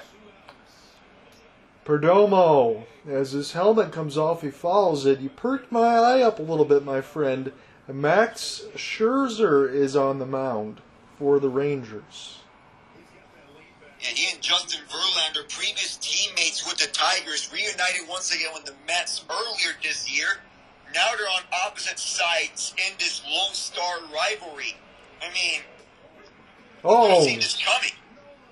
It's a knuckle curve that split the plate again, and Perdomo had 2 hittable pitches. He does not swing, and Nola gets the strikeout. I just want to mention this. Again, Alec can tug at the heartstrings a little bit for me, because when I think about Verlander and Scherzer, I think of them as Tigers. Hell, we thought about them as New York Mets to begin the year. They were going to be teammates, and now they could be facing off against each other depending on how far the series gets extended.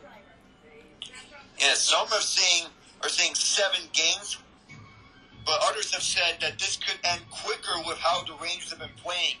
Now, I know the Rangers, they made it closer than it should have been in Game 2, but they can win games any which way. Don't forget that Bruce Bochy is undefeated, 13-0, when winning Game 1 of a postseason series. That's a hell of a stat, my friend. I mean, that's daunting. I've had some of the friends I play some games with. Sometimes it's NHL or NBA or whatever. We all play 2K and this and that. Short point is this: I'm from Detroit. One's from Texas. One's from Kansas City. What does Bruce Bochy have in common with all 3 of us?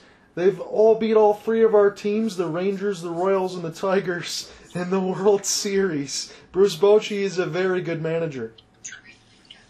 One of the best, and perhaps one of the best among the best in this MLB. Him being picked up by Texas was a slam dunk hiring. And you'd wonder about the Rangers. Initially, you'd think that they'd be making the playoffs this year because of their pitching. They made it because of their offense.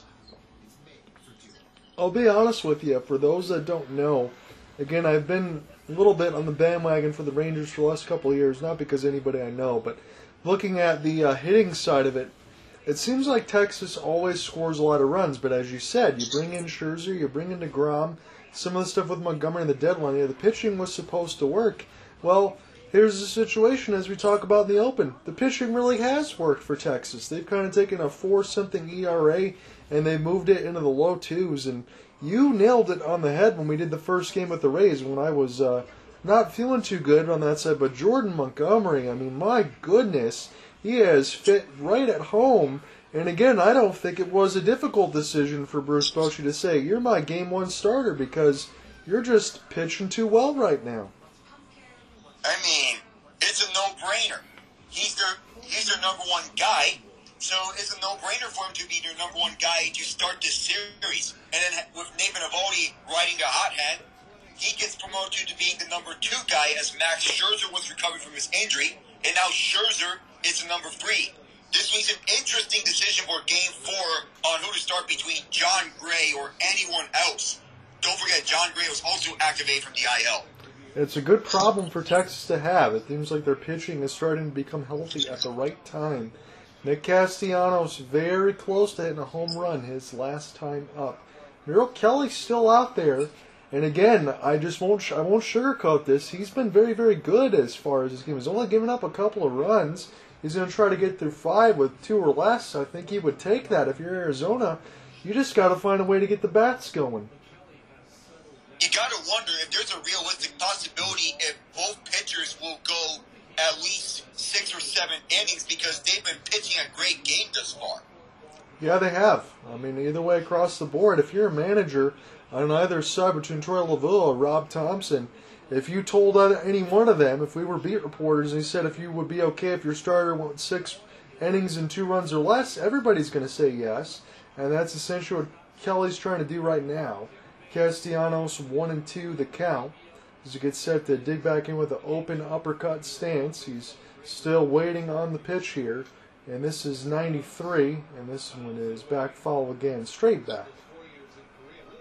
And we mentioned about the topic of pitching duels. Along with this one, to go game 1 between the Astros and Rangers, between Verlander and Montgomery, that did not disappoint. So we'll get to see if they can go further along with these pitching duels, or if this is going to be much of the same as we saw in game 2. Yeah, we'll have to find that out. Castellanos going to go grab some pine. He's a little bit early on that off-speed pitch, and he's going to sit down. It was a little low for him to swing that one. I mean, just below, I think it was below the zone.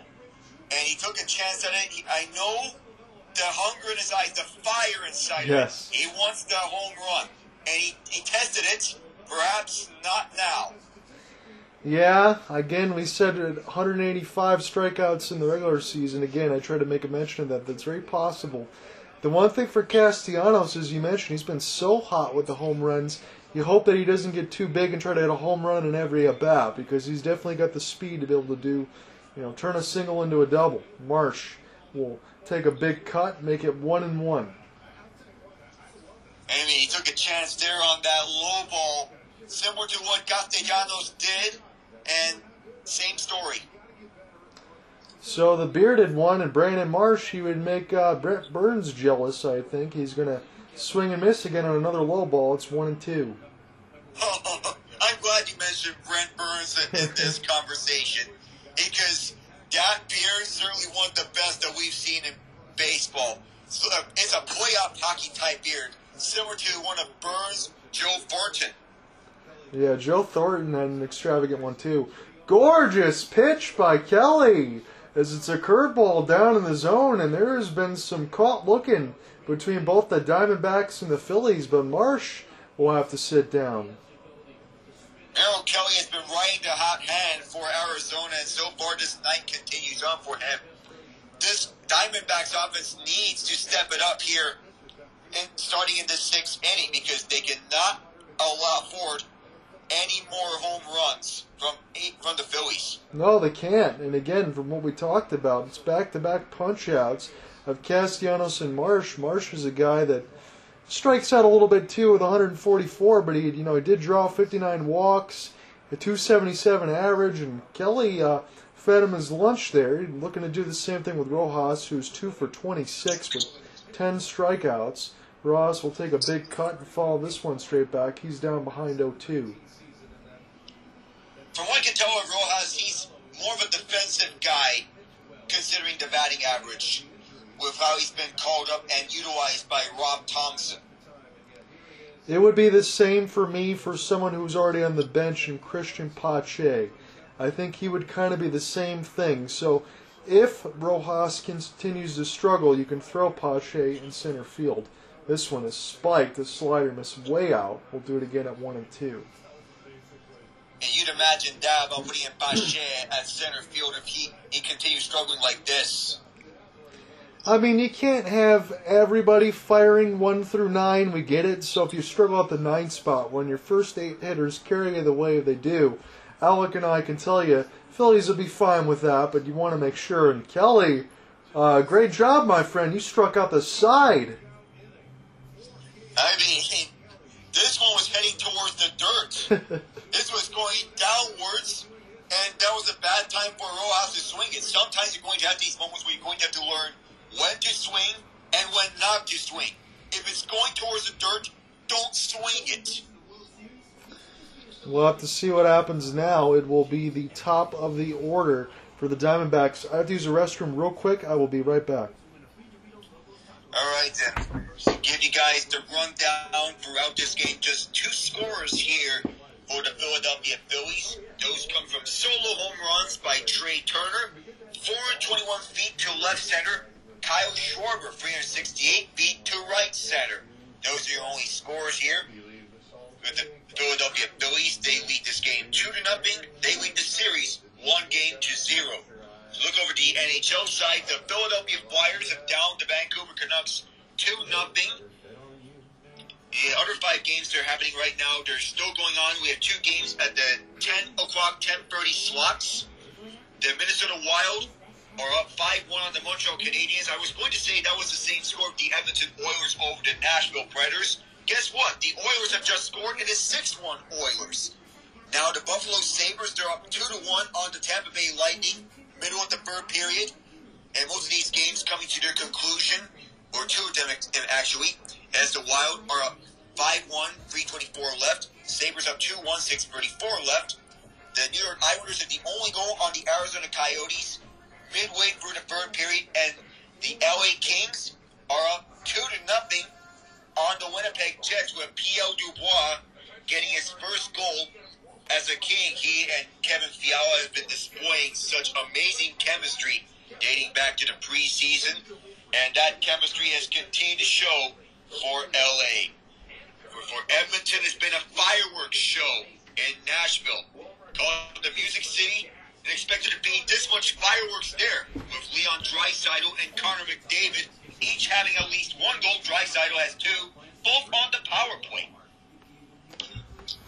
Thank you for that, my friend. Just needed a quick little spell. We will finish off the rest of this game as we're the top of the 6th again, 2-0 Phillies. I know Alec's been going over a couple hockey scores.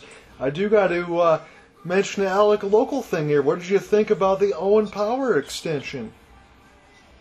Well, for Buffalo, they're looking to keep their young core around long term. Between this and Rasmus Dahlin, these are very good keeps for Kevin Adams and a job well done. The difference between the Rasmus Dahlin contract and the ones of Drew Doughty and Erik Karlsson is that Doughty and Karlsson, they're mostly being paid for past performances. Dahlin is being paid for his entire prime. Great move by Adams.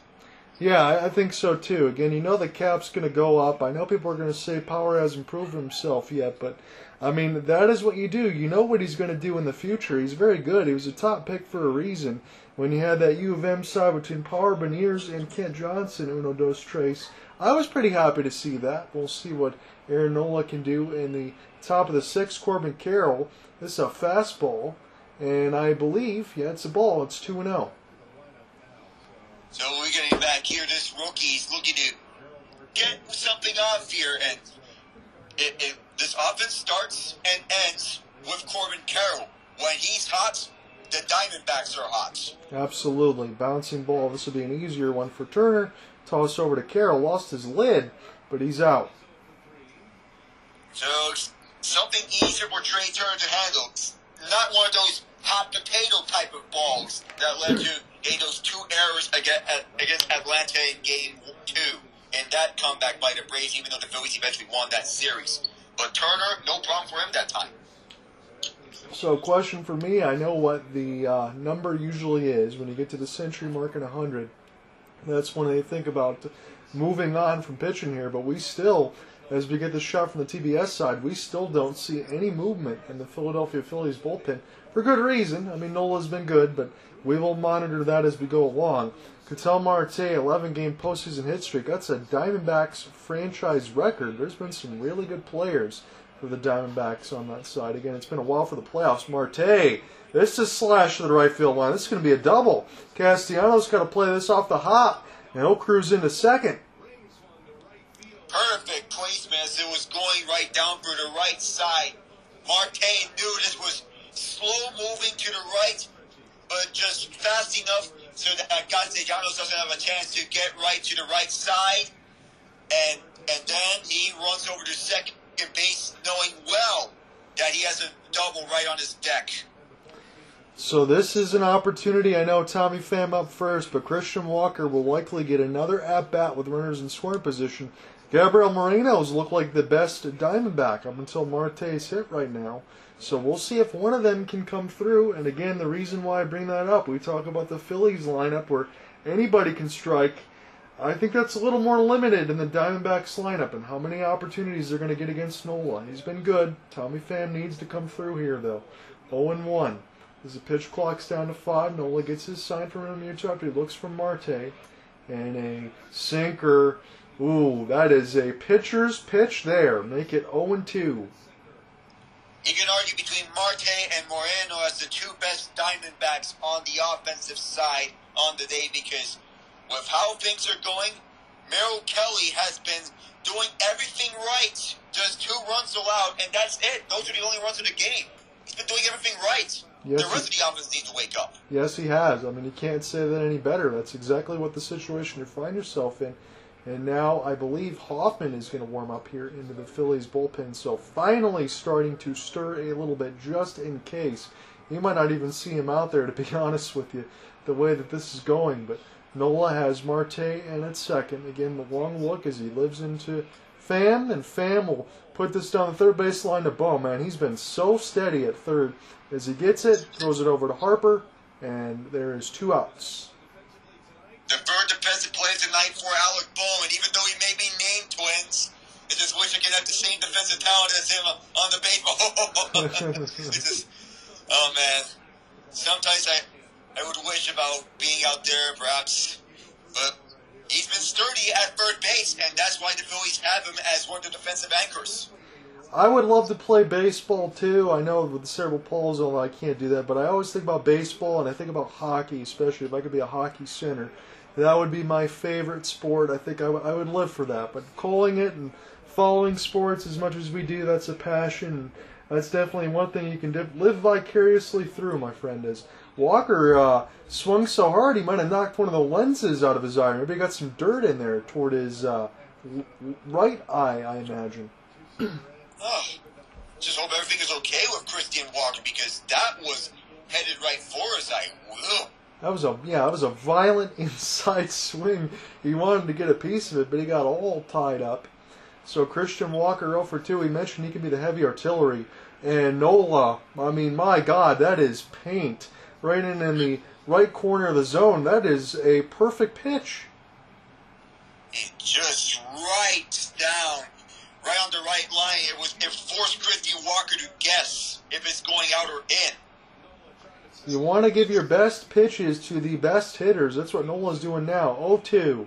And a fastball high at 92. And again, you don't have to throw over 100 to be effective. That's what Aaron Nola's showing you.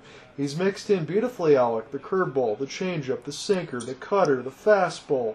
He's throwing 5 different pitches. He's mixed them all well. He's up in front 1-2 against Walker. And a fastball high. Walker offers at it, follows it back, stays alive. Yeah, do remember that Jordan Montgomery was pulled after 90 pitches. Even though you said you don't have to throw more times to be effective, Jordan Montgomery's proof of this. He was pulled in the middle of the 7th inning in Game 1 after his second shutout game of this postseason. Yeah, you get the outs you can get and you move on. You hope your bullpen can do the rest. That's the situation. Christian Walker stays alive again. That was right in on the black. It's good, tough pitches. Walker trying to hang in there. It's 1-2.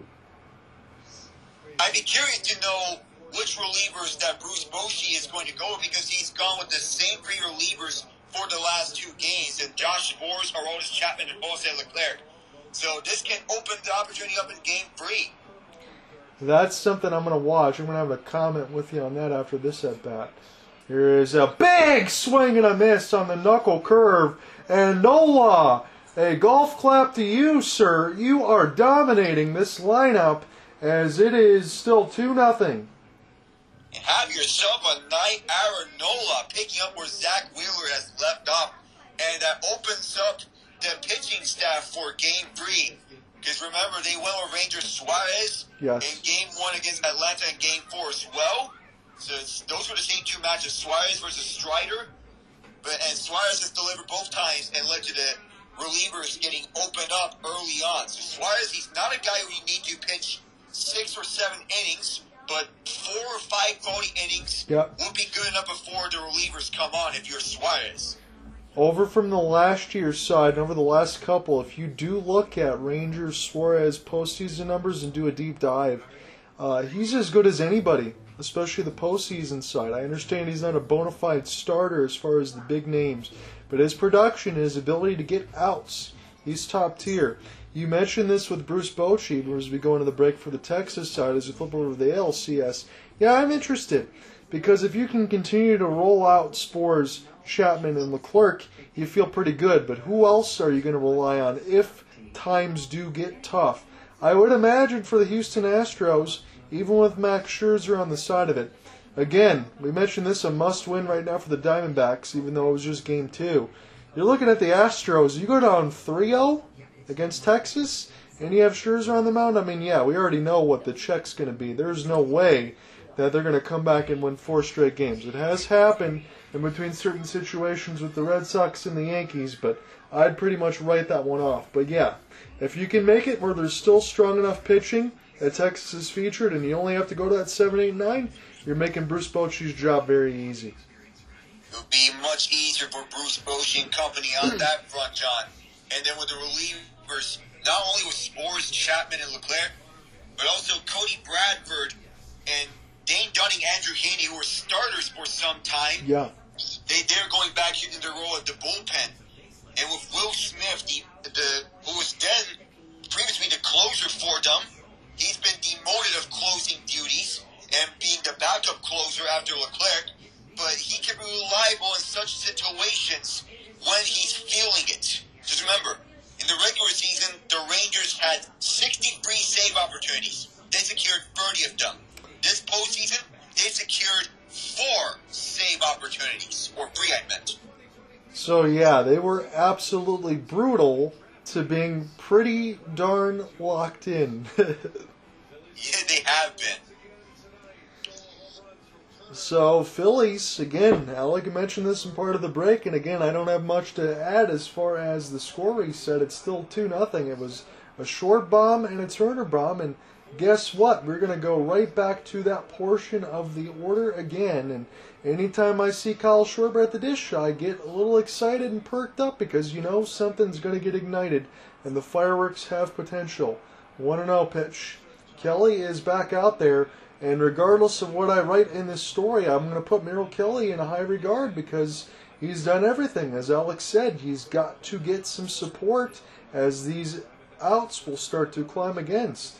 It's 2-0, and a changeup makes it 2-1. So I can't wait to see what Kyle Schwarber has to offer too, because you mentioned about guys with big home runs on low batting averages. Schwarber's one of them, alongside Max Muncy and Max Kepler. Schwarber! He does it again! 3-0 Phillies! Right on cue. With another Schwarber bomb. This time to center. See it just from to the left and now to center. Well, this man is on fire. Don't tell anybody that a 197 average won't make you a baseball player. Kyle Schwarber's going to tell you to shove it. He's got absolute home run power. And Kelly, it's a changeup. It caught too much of the plate. And again, if we're going to be completely honest, my friend, 3 mistakes, 3 home runs. Is that how you see it? Perhaps 3 mistakes, 3 home runs. So perhaps Merrill Kelly's night could be coming to an end after this inning, no matter what. Because even though he's been pitching himself a solid night, he has been as allowed 3 home runs to Kyle Schwarber, the same guy, and he's getting smiles left and right along the dugout. It must be nice. I know I can't use the same terminology because I want to keep things PG, but I'll use this one. It must be nice to hit cement mixers all over the field if you're Kyle Schwarber. For sure, especially you batting average and the number of home runs he had, you said, don't tell anyone that a 197 batting average is not going to make you an MLB player. Because 47 home runs is going to negate that argument. Yeah, 47 home runs, 104 RBI, and 126 walks. He just does damage. It's a walk, strikeout, or home run. That's what he is. I always say the modern day Adam Dunn. You remember him on the Nationals side. Remember him part of the White Sox. That's the same player, essentially. It's a full count for Turner. Don't want to let him get on base. And another walk. That is speed. And it's a good start for the Phillies here in the bottom of the 6th. I wonder if Lavolo is going to talk to Merrill Kelly and perhaps get his bullpen out right now, because Kelly, even though he's been good, the 3 home runs are not going to help the case for Arizona. And perhaps the relievers, they may be coming on early here in this 6th inning. Good call by you. They are going to move on, I believe, from Merrill Kelly. They're going to try to go left on left against Bryce, unless they want to keep him in. He's at 80 pitches right now. Again, as Alec said, and I will reiterate, not a bad night. But again, it's just home run hitters. They're good players on the other side for the Phillies.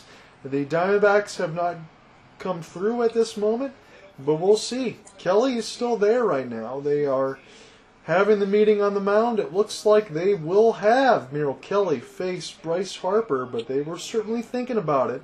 And as you said, in between Troy Lavulo, time is now. They'll get everything squared away. But as looking at my notes, I had Kyle Nelson, Miguel Castro, and Luis Frias, all ERAs of above 4 and whips of 1.5. So can the bullpen do the job is the question. Joe Mantiply is one of the best arms that Arizona's got. He's getting warmer up right now. But Merrill Kelly against Bryce, and he follows it back down the left field line. You think of the question about who can come off right for the bullpen to deliver the job. Joe Mantiply, of course, as you mentioned, he can definitely deliver the job. And yes, he is still getting warmed up in the event if he were to come on, say, anytime between now and the start of the 7th. That's how I'll put it. Yeah, and you want to see for Arizona how much are you going to burn, because you're going to need those guys for next game that's going to be coming up. You're going to get the off day before you go to Arizona. It's a 2-3-2 format in the postseason. So when they get to Chase Field, they're going to hope to launch a lot of home runs into that pool. That's pretty much what they're going to have to do, because you know Philadelphia is going to do it. All their runs are on solo shots. Harper. Big cut for Harper, way out of the zone, but he was feeling himself there. 1-2. I mean, without Bryce Harper's been playing this postseason, of course he wants to have another one of those home runs. Yes, he does. And again, I should say this, we mentioned about all the fans standing. Why shouldn't they be? They're always thinking about a home run every time someone's at the dish. 1-2. As it's pitch number 84 for Kelly as he gets set to deliver. A look into Gabriel Moreno. And a cutter is fouled back as Turner had the base. He's going to have to go back to first, though. He was thinking about going to second and then maybe even further if Bryce Harper hit that. But then again, we'll have to wait and see if anything happens. Again, there was a situation where Bryce Harper trying to go for a steal, and Alec Bohm had to lead off again on that side. So Phillies have been thrown out once in this game. Not on the other side for Arizona, because they really haven't had base runners, with the exception of Ketel Marte. Long look over here for Merrill Kelly. Harper up against it, 1-2, and they'll use the disengagement. And Turner just got back. That's what the legs are for. And the speed of Trey Turner can definitely pay dividends, no matter if it is getting right back to base or if it's stealing bases. I know you have those up gloves on now, but he was just able to get back to first base as Harper gets set to check back in. 1-2, and he does not spit on it, make it 2-2 against Bryce. You'd imagine that Bryce Harper may be going to look for a pitch he likes here. The power threat and the green light, I imagine, for Rob Thompson and a lot of his players is friendly. It's always green when you got superstars like that. The NL MVP trying to do some more damage. as he swings and misses on a fastball up and out of the zone. Kelly got him once on it. This time he got him to punch out. The ball was above the bat that time around. And Harper was aiming for the top of the zone. It was just feet above the zone that time around. And perhaps got to aim it correctly next time around for Bryce Harper. Alec Bohm will be due up next. Is again another one of those beards and luscious hair combinations for the Phillies. Again, not quite Brandon Marsh, but on that side, Harper keeps himself pretty clean. And Castellanos carries the swagger. I mean, you got to like everything that the Phillies provide right now, even if you're on the outside looking in like I am. Again, some local connections for the Tigers for me, but still, this is a team that completely looks dangerous, and Alec talked about it in the open. You can look at the records, whether or not you believe in it. We mentioned all the 100-win teams that all lost first, especially in the AL East. But the Phillies in this lineup, this pitching staff, they're showing you why they are more than true contenders. They may not have been World Series favorites going into it, but it's hard to believe now that they shouldn't be considered one. Yeah, it's very hard to believe, especially with the 4 teams that are left. And as I said earlier, the Phillies may not be a one-or-win team, but they're playing like one. Yeah, everything is just working well right now. Again, Alec Bohm in this game, a flat on the ground at 0 for 2, 154 in the postseason. But for his regular season, there was about 274. So you split the difference somewhere in the middle there. He can definitely get the job done. Turner's still at first as the cutter is outside the zone. Make it 2-0. Oh. Saw something. Every time I hear that, I'm trying to keep myself on track here now. It's 2-0. Bohm will get set to deliver here. Turner could get off of the pitch if he wants to. You know, they have complete trust there. Bohm with an uppercut.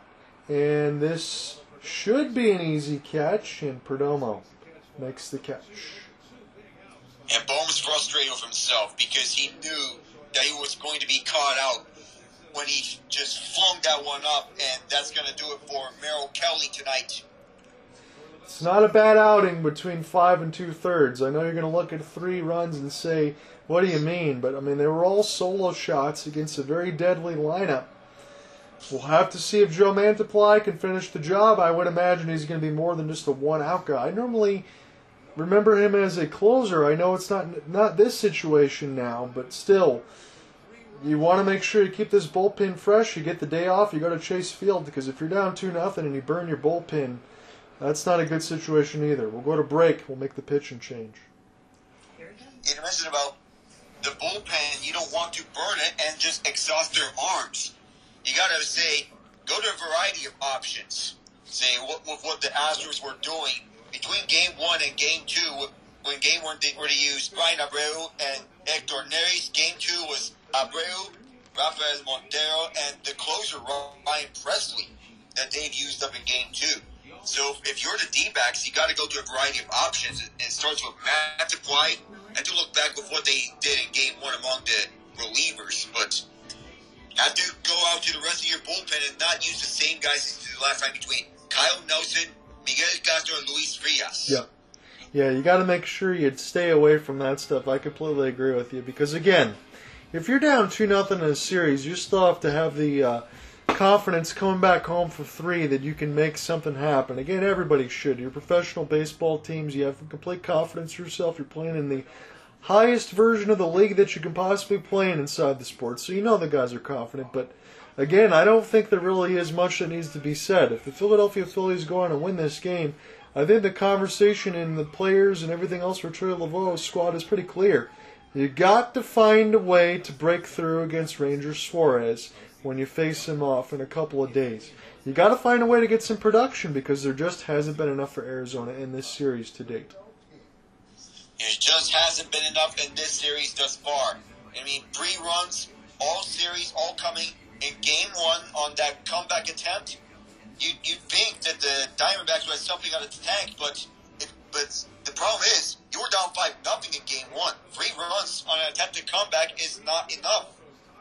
No, not when you're facing guys like Wheeler and Nola. And again, for as good as Zach Wheeler was, Nola's pretty much doing the same thing on the other end.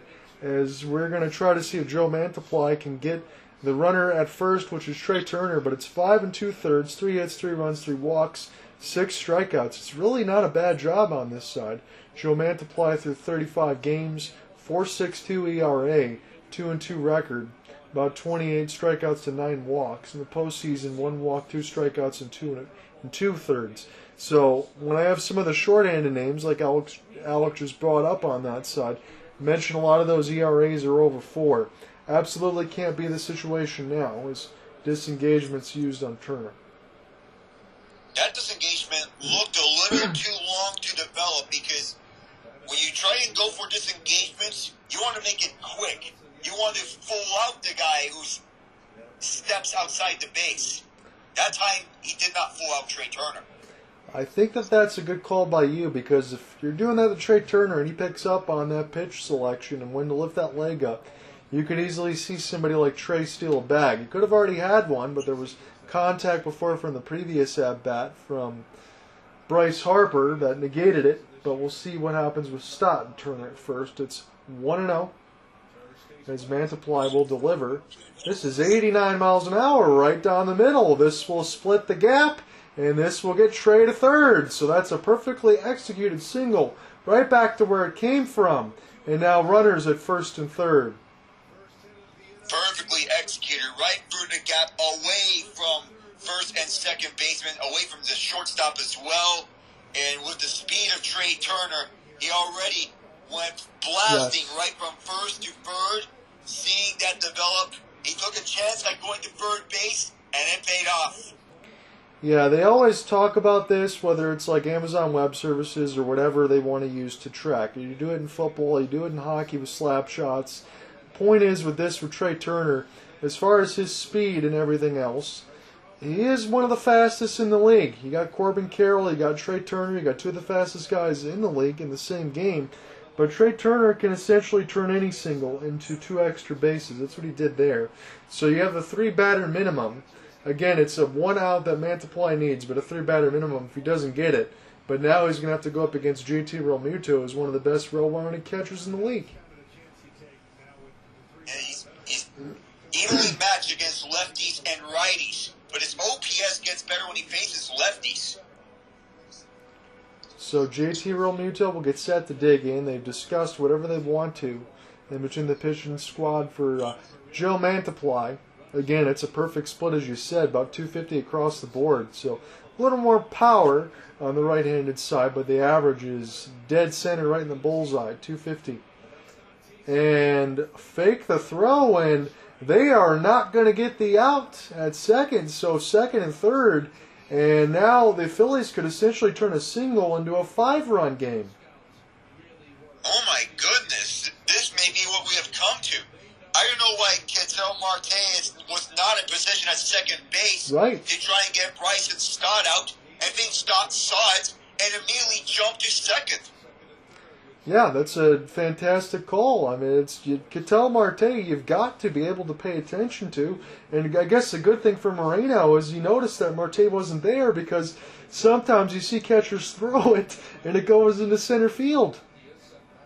Yeah, because you look at it going to center field, on wild throws like that, a stolen base could then turn into several runs when you have Trey Turner at third especially.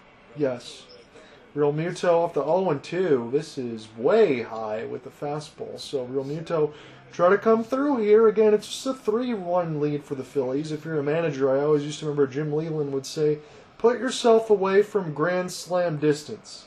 That's at least 2 more runs here. That's what Realmuto's trying to do. You don't want to strand too many ducks on the pound. As everybody's standing here, change up way outside the zone, and all of a sudden Mantiply can't find it. Make it 2-2. Sometimes you want to wonder if balls are thrown way outside the strike zone are intentional. Other times you think if they are badly thrown balls. I can't tell which is which. I think it's a good call, because I'm kind of thinking the same thing here. Can he find it way outside for Realmuto? So high to the left and then inside to the right, nothing close. Nick Castellanos has punched out, but he's waiting on deck. If you leave the bases loaded for Nick, That is a dynamite situation potentially. So Mantiply shakes off the signs a couple times from Moreno. Very important now to get in a huge pitch. 3-2. Real Muto! He's gonna split the gap! This is gonna score 2 runs! As this is played off the wall! And the Phillies are up 5-0! We may be seeing them going to the World Series if they keep this up. Joe Mantiply, I don't think he's feeling it right now. No. With Real Muto getting this right over to the left center wall, and then Trey Turner, Bryson Stott, they do the rest. Wonderful job by Real Muto, one of the best catchers in the league. On the bat, and Real Muto is signaling Stott to come and say, "Come with me, buddy. I'll get you right in. Let's go to either Texas, to either Arlington or Houston if we keep this up." Yeah, they're going to stay in the same state. It just depends on the city and what hotel they're going to sleep in at this point. I know it's only going to be a 2-0 lead in the series unless we get a monster comeback, but that certainly doesn't seem to be the case. Again, for the Diamondbacks, it wasn't all that bad with Merrill Kelly out there, but when Mantiply's got ducks in the pond, he's got to get the job done, can't do it, and you miss 3 pitches like that, well, then there you go. So this will be an opportunity for Marsh. This is slashed on the third base line. This is going to create more damage. A quick throw in. They can't get the out at second. It's a 6-0 lead. So perhaps the decision to intentionally walk Nick Castellanos came back to haunt the Diamondbacks that time around. Now he's at third, and Marsh at second on the RBI double.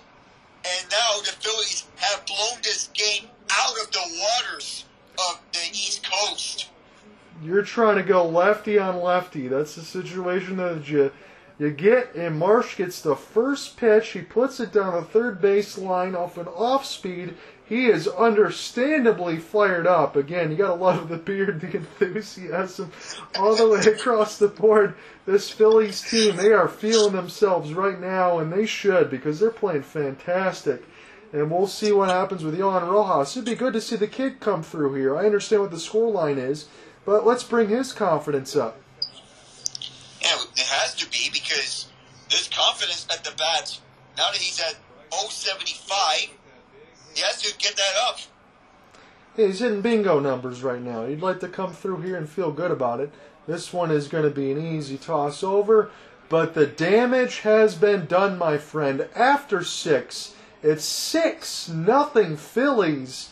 And again, it's just 9 outs remaining for the Diamondbacks, but they are in a world of hurt because the Phillies are hitting bombs all over the field.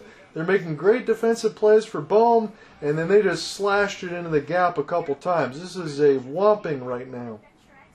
I mean, left and right.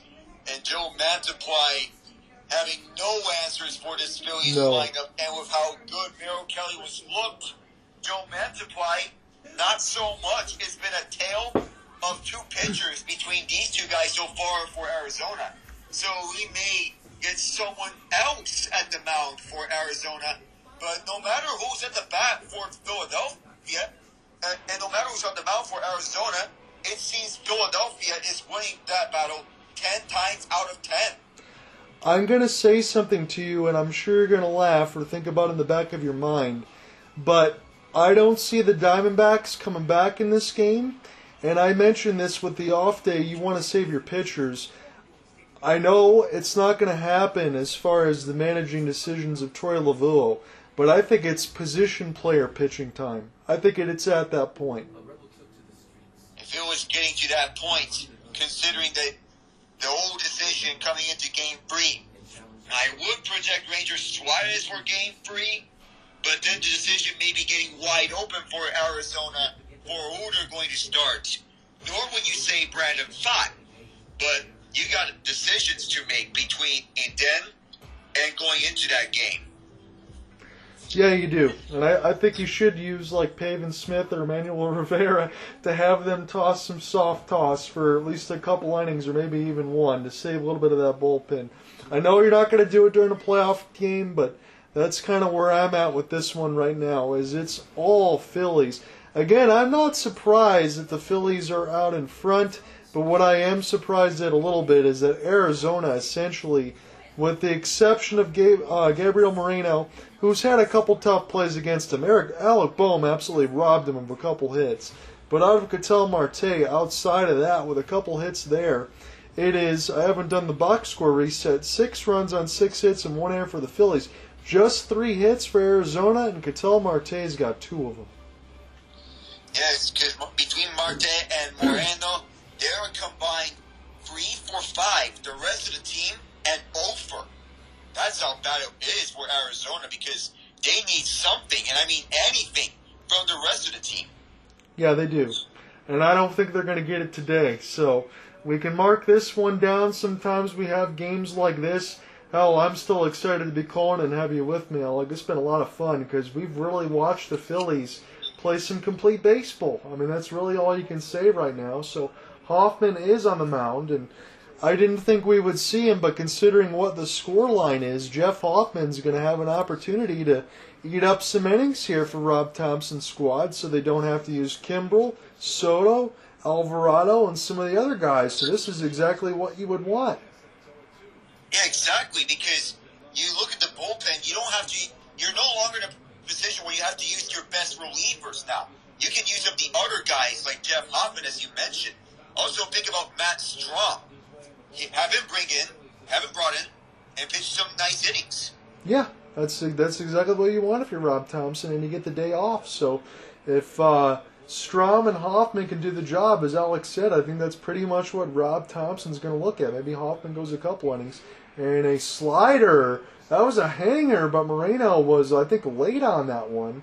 He's going to punch out, so Hoffman does the job after the Phillies score a ton of runs. And it's got to be said, my friend, for Mr. Aaron Nola, he was perfect today. Yeah, perfect game for Aaron Nola. And for all the times I was talking about Jordan Montgomery and him pitching 2 scoreless games between Game 1 against Tampa and Game 1 against Houston, Aaron Nola for sure can do the job. Yeah, let's just make the example here. If I couldn't see their faces and they had a mask on and they were in different jerseys, I think I'd have a hard time differentiating between Montgomery and Nola. They've both been that good. Yeah. So here's a fly ball, and Marsh will come in on this in left field, and Hoffman 2 outs and 5 pitches, and this is going swimmingly for the Phillies right now. And again, when it does get to the final, they have that song that they play, and I'm sure everybody's going to be standing and singing. But there really isn't anything the Phillies have done wrong throughout this postseason. And you can second that with the Rangers, who pretty much haven't lost a game yet. So it's going to be fun to watch these two teams if that's what the World Series is going to be. And honestly, I hope that is the case, because that's going to be fireworks on fireworks. Normally, the postseason would be about pitching. But with how these two teams are playing, it may be about offense now. Yeah, and I really, honestly, Alec, I'm trying to rack my brain as far as some of the best offenses I've ever seen in baseball. And I know it's a little short-sighted to just say the Phillies and Texas and cap it, but they've got to be, throughout the history of baseball, 2 of the most powerful offenses that we've seen so far, because every game, in and out, they're doing damage, and the other teams just can't keep up. And when you speak of offense, you'd think the Atlanta Braves would be in this position over Sure. the Philadelphia Phillies, but that 4-game flameout to that Phillies team perhaps know if I had any chances of them going right down for the stretch, and did. Yeah, I mean, there really is all you can say on that side. Again, I tried to split the middle. Like, I could say Texas and the Braves would be winning the World Series, but I really couldn't pick between the Phillies because of that pitching staff. But I did figure whoever was going to win between the Braves and Phillies would get there. Phillies have put themselves in a short order out of a pretty much making it a best of 5 at this point, as it's a 3-up, 3-down for Hoffman, and he's doing the same job that Nola just did. But, I mean, I don't know what else to say. You're looking at the graphic on the screen now before we go to break. Schwarber, 2 RBI. Turner, 2 walks, a home run. Harper with a walk. There is no easy outs. I asked that earlier for Alec. I can't come to an agreement that there is an easy out. You can talk about the ninth hitter, but who doesn't have a ninth hitter who struggles in a lineup? I mean, you can't have everything working as it should all the time, but Phillies are operating like a well-oiled machine. And when you have hitters that can hit up and down for the lineup between Schwarber, Turner, Harper, Realmuto, Castellanos, and Marsh, but those 6 hitters coming up and hitting at will, for that 9-hitter spot struggling, that doesn't seem to be as much of a concern. No, there's nothing. And let me just give you an NHL reset. Honestly, I would talk a little bit more about this game that we're covering, but I kind of think we've hit it all now. I'm just waiting for it to end as we're giving you the play-by-play, but if anything does jump out at us, we'll definitely give that to you. We do have a couple more finals. So the New York Islanders, they start 2-0 on the season. They do get a 1-0 victory over the Arizona Coyotes. Carl Vejmelka, he was excellent, but he took the loss. He stopped 31 out of 32, and Ilya Sorokin, wow, am I reading this correctly? A 14-save shutout. He had an easy night. I mean, that could not have been any easier for a shutout as it could have been. Limiting the Coyotes to just 14 shots and completely shutting them down. And Matt Barzal, first of the year, coming on the power play. And I can't believe I'm reading this right, because normally the Islanders, they'd be struggling on the power play, but not tonight. They were able to get their chance and score, and that was the situation they found themselves in for Vejmelka. Again, he played a great game. I did want to make a mention in between Sorokin and Shesterkin and who's the better goalie in New York, but I can't say anything about that game because Sorokin only had to make 14 more saves than you and I did on that side. So pretty easy night on that end, and the Minnesota Wild exploded for a 5-2 win over the Montreal Canadiens. Looking at your goal scorers, it's Brandon Dumaine, Connor Dewar, 2 shorthanded goals. My goodness, for the Wild to start this game. And Sam Mountainbaugh was busted up for 30 out of 35, and in net, Marc-Andre Fleury, the Flower, stops 27 out of 29, but I can't imagine that Martin St-Louis is going to be happy with a couple shorthanded goals that looks to be just 15 seconds apart from 9:20 to 9:45. That does not look good. On top of that, 3 power play goals as well. Every goal by Minnesota coming on special teams. So there is some point of emphasis to fix if you're Martin St-Louis. Not only to get with 2 shorthanded goals, but 3 power play goals as well, and to get blasted if you're Sam Montembeault. So definitely work to be done for St. Louis and company in Montreal. But it does not help that Kirby Dach is due to have suffered a torn ACL and torn MCL. Oh, man. Are you serious? That's real bad news for Montreal, because some of the young kids that they have there between Caulfield and Suzuki, Dach was starting to come into form too. That's horrible news. And that is horrible news, especially for someone who has just found his stride playing on the first line with Caulfield and Suzuki, and for him to have a season end like that prematurely. We don't know how long he's going to miss, but he's going to miss at least the rest of this season. Oh, man. And that was the one that came over from the Chicago Blackhawks, correct? Yeah, in the 3-team trade that also involved Alex Romanov to the Islanders. I want to make sure I got that correctly because I know there is a couple of Dachs as far as the NHL side of it. I want to go ahead and I'll go back into our featured game as we're looking again. All of a sudden, with all the runs that have scored, we felt like Kyle Schwarber was leading off the 6th. Well, guess what? He's leading off the bottom of the 7th. He's 2 for 3 with a couple of jacks. We'll see if he can make it a third, and it's a strong possibility. I'm not trying to call it here, but it's 1-0. And a sinker inside. Mantiply, quite honestly, he's back out there. And the only reason I think why for a Tony Lavilla's squad is you just don't want to burn anybody else at this point. Perhaps, if you're a Tori Lavulu, yeah, you went with that same route, not burning out anyone else in the bullpen and have him stick out there even after he had that bad 6th inning. Say, try and get his confidence up and keep him out there for the 7th inning. It's a high-risk, high-reward move of how he's been doing in the 6th. 3-0, and it's an obligatory take for Schwarber. That was definitely one he could detonate on again. We've already seen him in a couple of them out. But 3-1, again, Schwarber is living up to his name as far as what he can do. He's got an eye. He will strike out, but he will bring the thunder. He's already done it twice. 3-1. He'll take his walk. Schwarber has been brilliant, but now it will bring up Turner yet again. And from when we talk about it, as far as some of these teams and what they can do, you just continue to roll over this lineup, and it's no fun if you're an opponent on the other side. I can't say it any clearer than that. It's no fun whenever you allow Schwarber a walk with what I'm seeing. And now Ryan Nelson was warming up at the bullpen. He's due up next as Lavulu goes over to the mound to pay a visit. So that's going to do it for Mantiply. So curious, I guess you just wanted to go lefty on lefty. But again, for Nelson, he did pitch yesterday on that side. His numbers will be 418, 130 on the whip side. Everything is in the high fours. So could we see a double-digit game? Possibly. It's going to be 6 more outs for the Phillies to work with because you won't have to probably bat the 9th because they got the lead. And you got pretty much 6 outs for Arizona. They have to maybe make up more than 6 runs. So not a good look for Arizona in this game. Again, some of the stuff is to be expected. However, it's really difficult for me in this commercial break to think of what can change for Arizona going forward. I just don't know if they have the answers.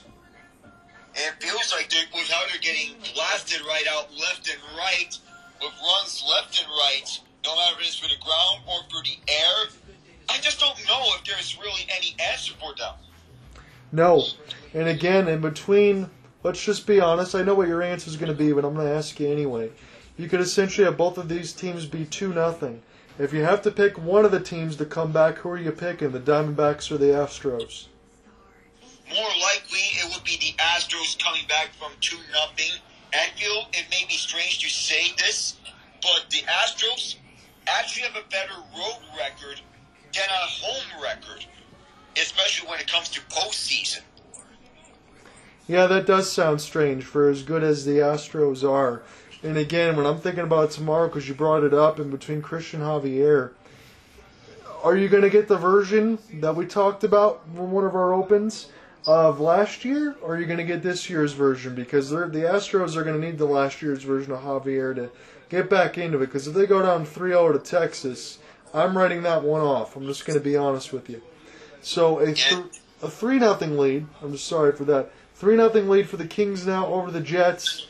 In the third, it looks like they're going to get their first win of the year. And it looks like, with what we're seeing, if the Phillies keep this up, it may be a sweep. And you mentioned about the Rangers going up 3-0. The Astros nearly came back on the Rays in 2020 in that year's ALCS. They lost Game 7, but that year's Astros is very different from this year's Astros. Yeah. Because the top quality pitcher for them seems to be Verlander, and he came in via trade. Javier, he had the second combined no-hitter in World Series history behind Don Larson's perfect game in 1956. They need that version of Javier back and fast.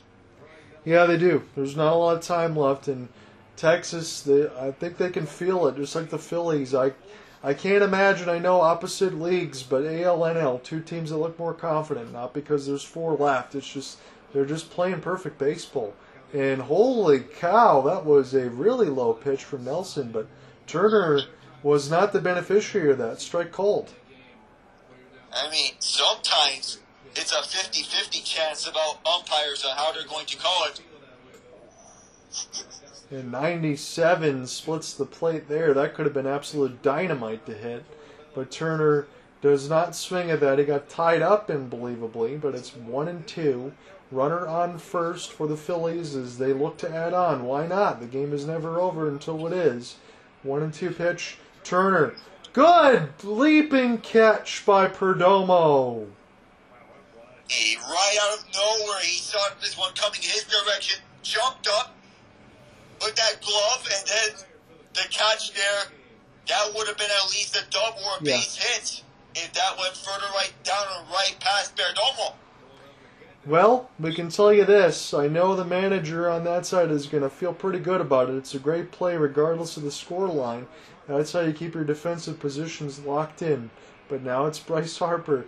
Again, as we mentioned, this lineup just does not concede outs. And you called it perfectly there, my friend, as Strom is getting warm up in the bullpen.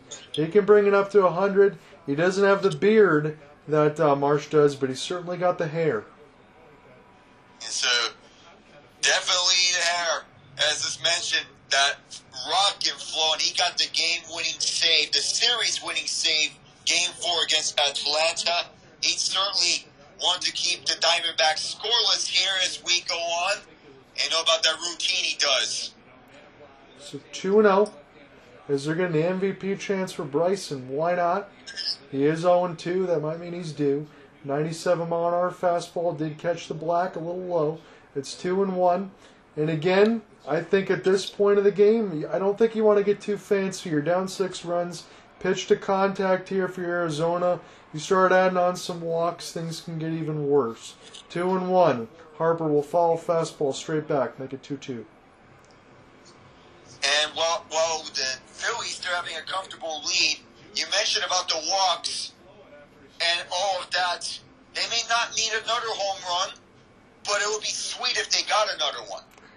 I think the fans want to see them get double digits to see that scoreboard turn. That's kind of where I'm leaning. It's 2-2. Fastball inside, and Nelson has worked himself into a full count. So, just going to get into the NHL side a bit. The Kings up 4-0. The Oilers up 6-1 on the Predators and the Buffalo Sabres after seeing a 7-second goal from the Tampa Bay Lightning to tie it. They went in overtime to hold off Tampa. Man, Tampa gets the chance to tie it and they can't hold on. That kind of speaks to the point of what we just talked about on the defensive side. I don't care how many goals Stamkos, Kucherov, Point, and Hagel score. You got to lock down. You got it. 3-2. Harper. He puts it in through the shift. And the Phillies try to get a runner at third is Schwarber. He makes it there. And it's first and third with just 1 out. And the Dogs are not being called off just yet. Of how the game's going and seeing the instant replay from Schwarber, yeah, he touched that base just before he can get tagged out by Longoria. It was, just inches before the tag by Longoria.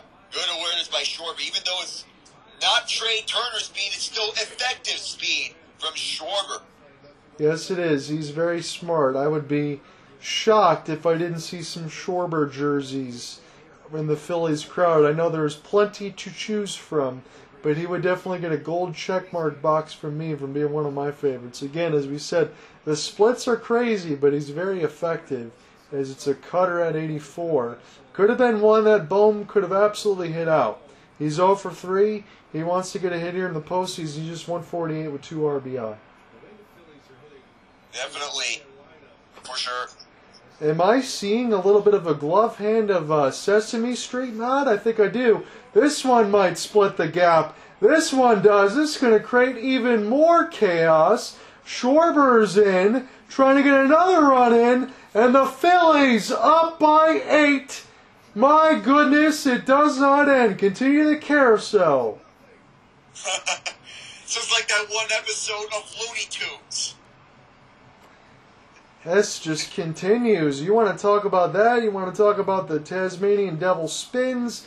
Any of the Looney Tunes stuff? Any of the mix? You got it all right now, but it's all one-sided here. And again, we're talking about Bone one to hit. He went with the ball about 6 feet out the zone, and he was able to split the gap perfectly there, Alec. Perfectly. You could not have split it any more perfect than that. Line ball going deep, and you could not have it any better than this when you went down. Oh! Bryson Stott went for the downs, and if he's going for a bunt here from your calling there, I might lose my mind. But Rob Thompson is pulling out all the stops. 8 runs on 8 hits. You can line up a deck of cards, and you would choose anyone that you have in your arsenal, Ace, King, Queen, Jack 10, Royal Flush. Are you kidding me? This falls in the infield. Hey, nobody picked this up? You kidding me? Nobody picked this up? There was not even a single sun glare that's coming from there. Not even a single sun glare, and this falls into the infield. That's what I said. What? This Fell into the infield. Moreno didn't take a chance at it.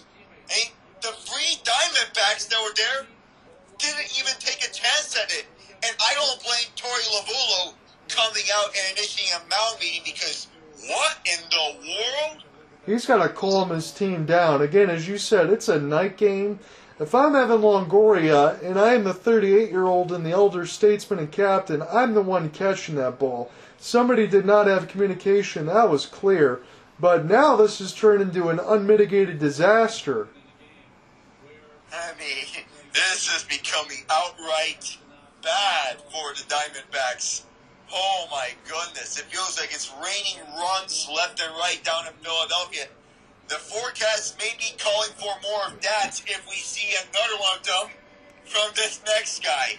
Yeah, and I'm not saying this lightly, and I'm not even using it to poke fun, but that's a Little League play right there. That's got to be caught. There is no reason for it. I understand Arizona is not going to be able to come back into this game. Now you got JT Realmuto. That's a good pitch for Nelson as he gets the call in the black. 0-1, but you already got the runs against you. You got to play with some pride. You gotta, because you're down this big, 8-0, and you need to have your sense of pride come back. You want to make this a more respectable final score. Yes. 0-2, JT Realmuto follows it back again. You can look at this entire order. I'm just looking at the ESPN box score. You got 2 for Schwarber, 1 for Turner, 1 for Harper, 1 for Bohm, 2 for Stott, 1 for Realmuto, and a hit for Marsh as well. That is 7 of the 9, and spinning out of the way is Realmuto. Thought he might have got hit in the Evo Shield of the elbow. They are going to double check. Again, that's going to draw some boos. But 7 out of the 9 hitters have recorded at least a hit. You have 8 runs on 9 hits. You have just 3 hits for Arizona. I think what we're getting, Alec, is the double check. This is zoomed in to me, and that just caught the glove, I believe. I think, well, from what we're seeing, it may have caught the glove. That's what Realmuto is arguing about, that it may have bounced off him. Since we're getting a little replay here, was it? It caught the glove, from what I'm seeing. Yeah, the glove hand of Moreno. Because I thought Realmuto, this looked very close. I mean, it was just inches away from hitting his funny bone. Yes. And again, in a situation, I don't blame the Phillies for challenging it. You play to the end of it like Rob Thompson. Again, I'm getting the little low look at it, and Alec's a little bit ahead of me. But, yeah, I'm seeing this hit Moreno's glove, and Realmuto, I mean, just able to spin out of the way of that. He was just able to spin out the way of that ball. You never want to have that ball hitting you, no matter what pitch it is, because that can be painful. Yeah, especially when you think about it for Realmuto. He's already have to take enough damage being behind the plate.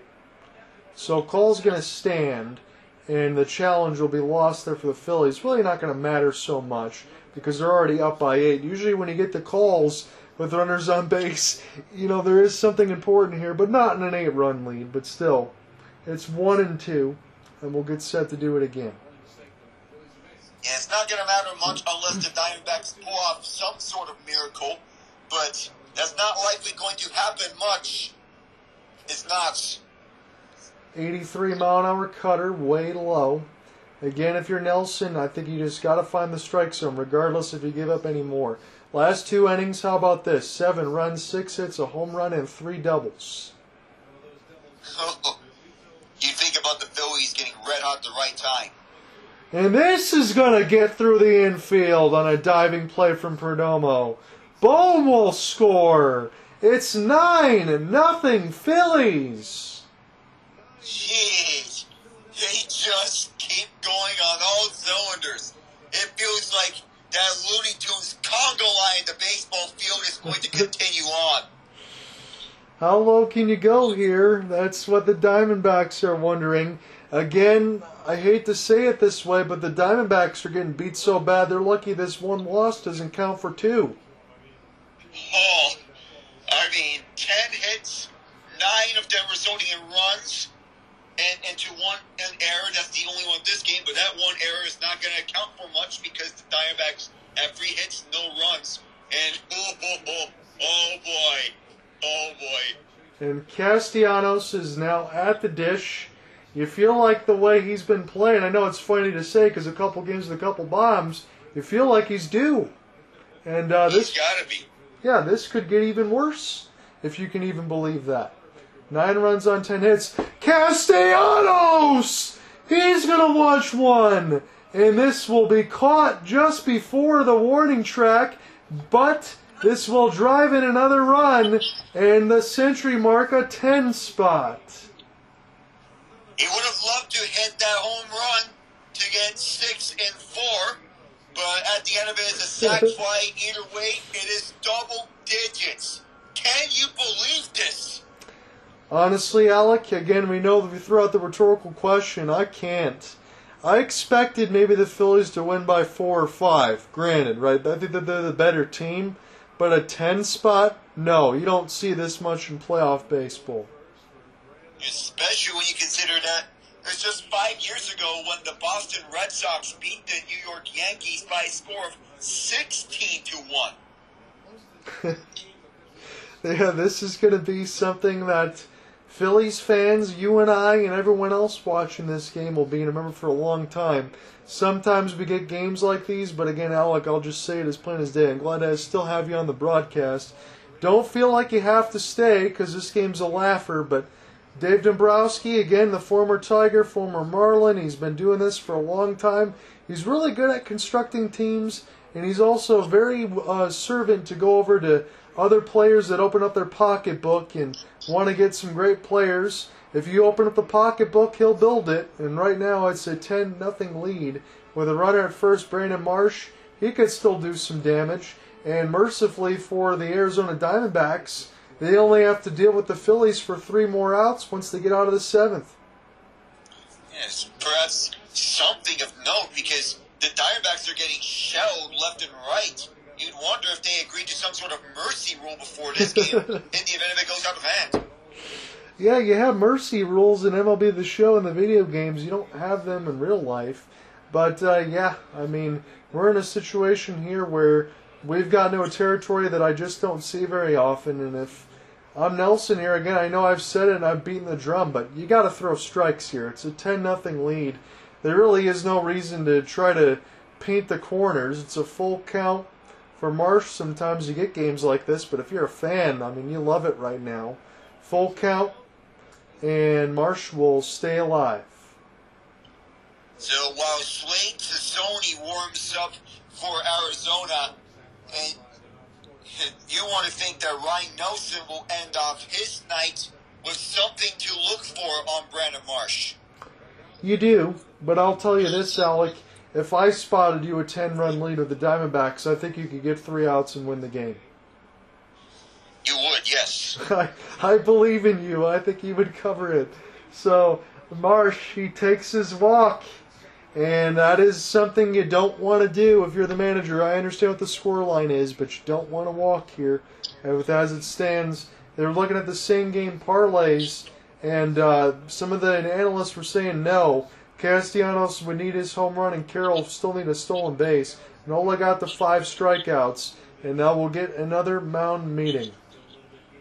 So that'll pull Ryan Nelson and getting Sassoni in. In the meantime, 2 more games are completed in the NHL. The Oilers 6-1 over the Predators. The Kings 5-1 over the Jets. The Oilers needed this bounce-back game and badly because with how they played against the Canucks and them going up against the Predators team, a new-look Predators team, and they come up like this, just explosive on the power play as per usual. Yeah, we know what they can do on that end. For me, as fair or unfair as it is to say, I know it's for Edmonton. I say wake me up when the playoffs start, and then once the playoffs start, can they find enough defensive help and some even strength goal scoring to be able to get the job done. Because again, I know Alec and I might have been on differing opinions of this. I don't value Edmonton as much as some other teams do, even with McDavid and Draisaitl, because I think they are a one-trick pony to me. Because if you remember, with Edmonton, they're explosive on the power play. Yes, that's no secret. However, what happens when there's a team that'll force you to play at even strength? Right. That's what Vegas did to Edmonton in the second round. And Vegas had the upper hand on even strength in that second round series. Edmonton was utterly manhandled by Vegas in that series. Yeah, it's tough, Alec, because over the last couple of years, when you think about it, Vegas, you ran into them, a buzzsaw, they win the Cup. You run into Colorado, they win the Cup. It's not like Edmonton didn't play against some good teams, but those teams were just better than Edmonton was. And for the strength for Edmonton, which is their offense, when you think about Colorado from a couple seasons ago, and you think about Vegas, well, they did just as much as Edmonton did offensively too, and that's what makes it hard. Yeah, they did. But mostly the damage being done on even strength, as is mentioned, and with Vegas being able to roll out all four lines and all three defense pairings. Edmonton, they have McDavid, the McDavid line and the Draisaitl line. With Yamamoto out and moving in Connor Brown, looking to emphasize on defense, and with Matthias Ekholm into the mix, perhaps they could get something of a boost, if you know what I mean. Yeah. And the one thing before we flip back over here, I know mercifully we could just talk hockey because this game's over, but it's got to feel good for Edmonton after a couple rough starts. Jack Campbell bounces back in a big way. Campbell soup stops 41 out of 42. He got the starting job to begin the year in the preseason over Stuart Skinner, and they're going to need some more of that. We're not going to say that Campbell's got to be that good, but that definitely has to feel good for him. It has to, with the year that he had in year one for Edmonton. He needed to bounce back in a big way, and this game he did. If they're looking for the Toronto Jack Campbell that Edmonton was hoping for. Because he's still in the middle of a 5x25 contract, so that's not short change to give to goaltenders, so they expect him to get the job done. And now Rojas, in a game like this I mentioned, I'd like to see the kid get a hit here in the postseason. I feel pretty good because everybody else pretty much has. Yeah, everyone else getting a hit except Rojas. So for the kid to get these hits, it will be a big confidence booster for Johan Rojas. We'll see what he can do. He's up against it 1-2, and he does not offer at the curveball. Make it 2-2. And Sassoni, this will be admittedly the first time I get a chance to see him. But again, all you really have to do here is just pitch. There is no expectations here, so I think that's about as free and easy as you like. Normally the heartbeat would happen in a playoff game when the scoreline reads 10-0. I mean, you're just pretty much playing catch as it's 2-2, and he spikes a fastball. So again, if I'm the manager on this side and I'm managing the Diamondbacks and I see my relievers not throwing strikes in a scoreline like this, I'll just flat out tell you, I get angry. There really is no reason to pitch around anybody. Jake Cave is going to get some playing time as Rob Thompson can empty his bench, make a full count pitch, 3-2. We'll see what Rojas can do. This one down the first base line, this is stabbed and thrown across. That ends the seventh, but more artillery is thrown. It's a 10 spot. Let's go to the eighth. 10-0 Phillies. I mean, with how Philadelphia's been putting up, they can afford to get their bench guys out here. You mentioned Jay Cave and all the others right on the dugout. Christian Pache, Garrett Stubbs, everyone from the league can afford to get them out in a position like this because the game is all but sealed. Use them all. Get the extra rest. Enjoy the inning. There's not many times you get a game like this. I know you listen in on the Stanley Cup Finals side, and I appreciate that when Cooper Hopkins and I were rolling, and you actually did cover the game when I had to go to the wedding on that side for my fiance's sister. Again, complete awesomeness on your part to be able to join that in. I could join into the late side, but my meaning for all of that is this. The last time I seen a game like that is when the Golden Knights enjoyed their route from the third period to lift the cup when you knew the game was over. That's what this game feels like. Yeah. As soon as Riley Smith scored that goal and Cooper said that it's over, Yeah. and about it's a matter of how many goals Vegas will score rather than if Vegas get the win. Because from that point forward of how Vegas was playing and how they were playing at home, you know they were going to win because they've been dominating each and every one of those Stanley Cup final games at T-Mobile Arena. There were tight games over at FLA Live Arena, both decided by one goal. So even split there, but Vegas was one-sided in that front at T-Mobile Arena. This feels like that exact same Game 5 for Vegas when you look at the Philadelphia Phillies. You see this possibly as wash, rinse, and repeat. Yeah, I'm glad that you agree with me on that. That's why I brought that up, because I haven't had many broadcasts like this. I'm glad that you're here with me, because it definitely takes the sting off of some of the stuff. I mean, look, you and I have broadcast many solo games, and I'm sure we've had some of these like this, but sometimes they feel like they don't end, but at least we can play off on both sides. But yeah, I mean, I don't often see things like this. It's no fun when you're on the other side, let me tell you that. I can't imagine if you're an Arizona Diamondbacks fan, yeah, you feel good to go back home. Yeah, if you have tickets at Chase Field, you'll be happy and enjoy it, but to sit and watch a beating, essentially, on live TV, that just doesn't make you feel very good. Feel like the sense of confidence is going to waver down heading into Chase Field for games 3 and 4. Of how the Phillies have been steamrolling throughout this game. I mean, another one of these blowouts. Just remember, it was just months ago when the Diamondbacks beat the Braves 16-13. Yes. Yeah, where has that offense gone? And I think a lot of that has to do with Wheeler and Nola. And as we said, with Ranger Suarez on that side, I don't think it gets much easier. He's going to be overlooked by some, and I don't think he should. And Matt Strom, this could essentially be 2 more innings of work here, depending on what Rob Thompson wants to do. They could essentially put a position player out there with 10 runs. They're not going to do so, but still, that's kind of the way that it's gone.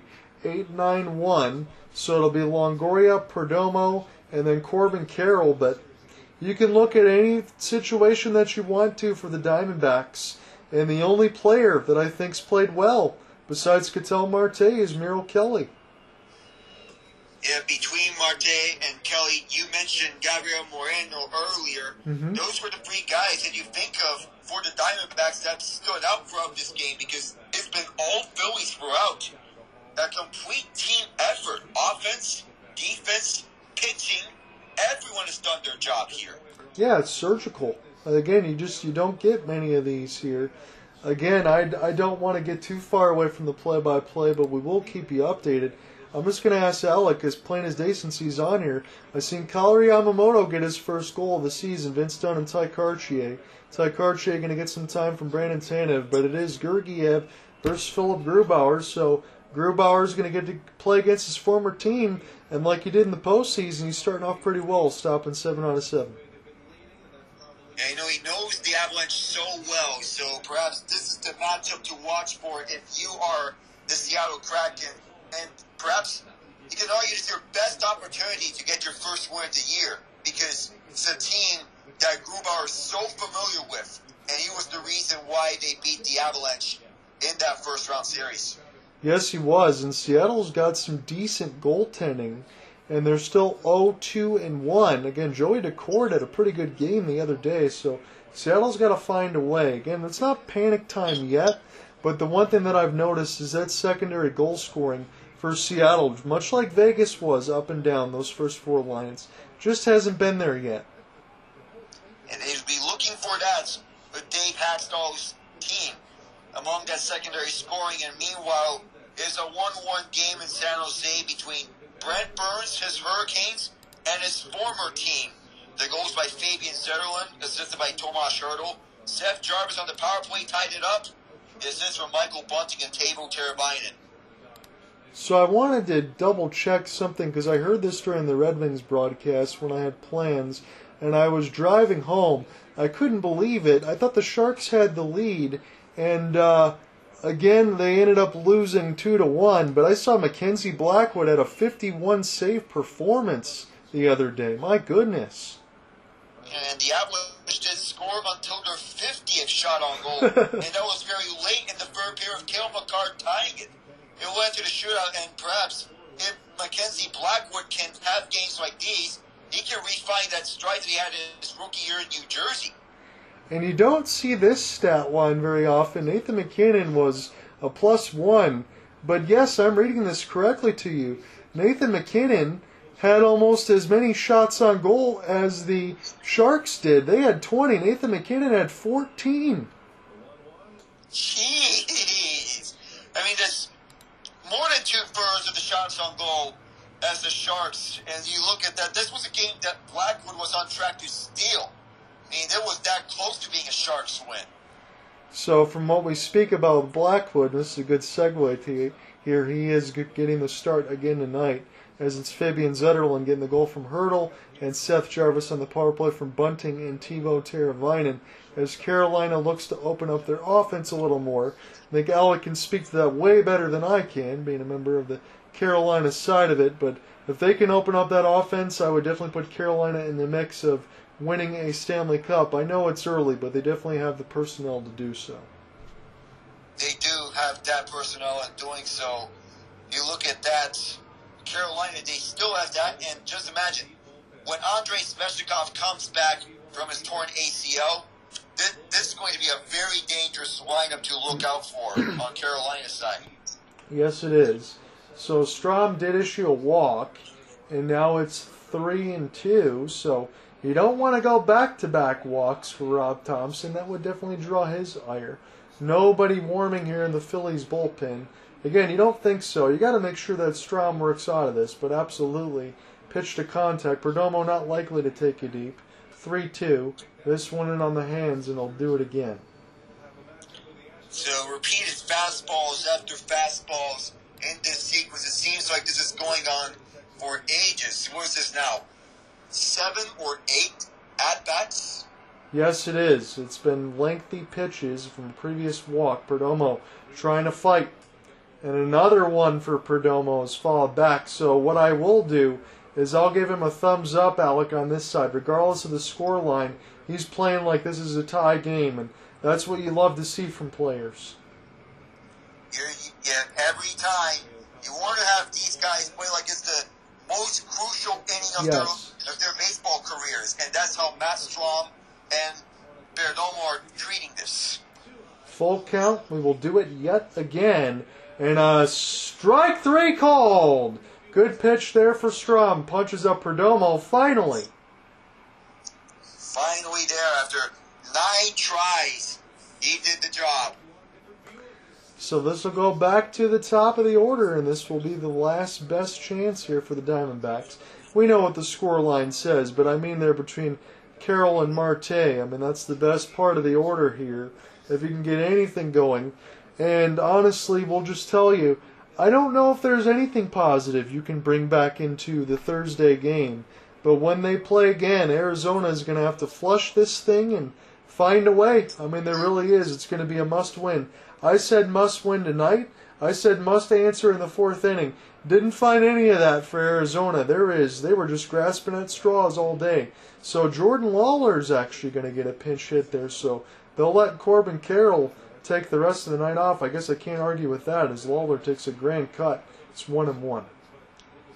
I think Arizona may be admitting defeat early on here in this 8th inning as the rest of the dugout looks on. And honestly, I'm surprised Corbin Carroll was awfully quiet tonight. Yeah.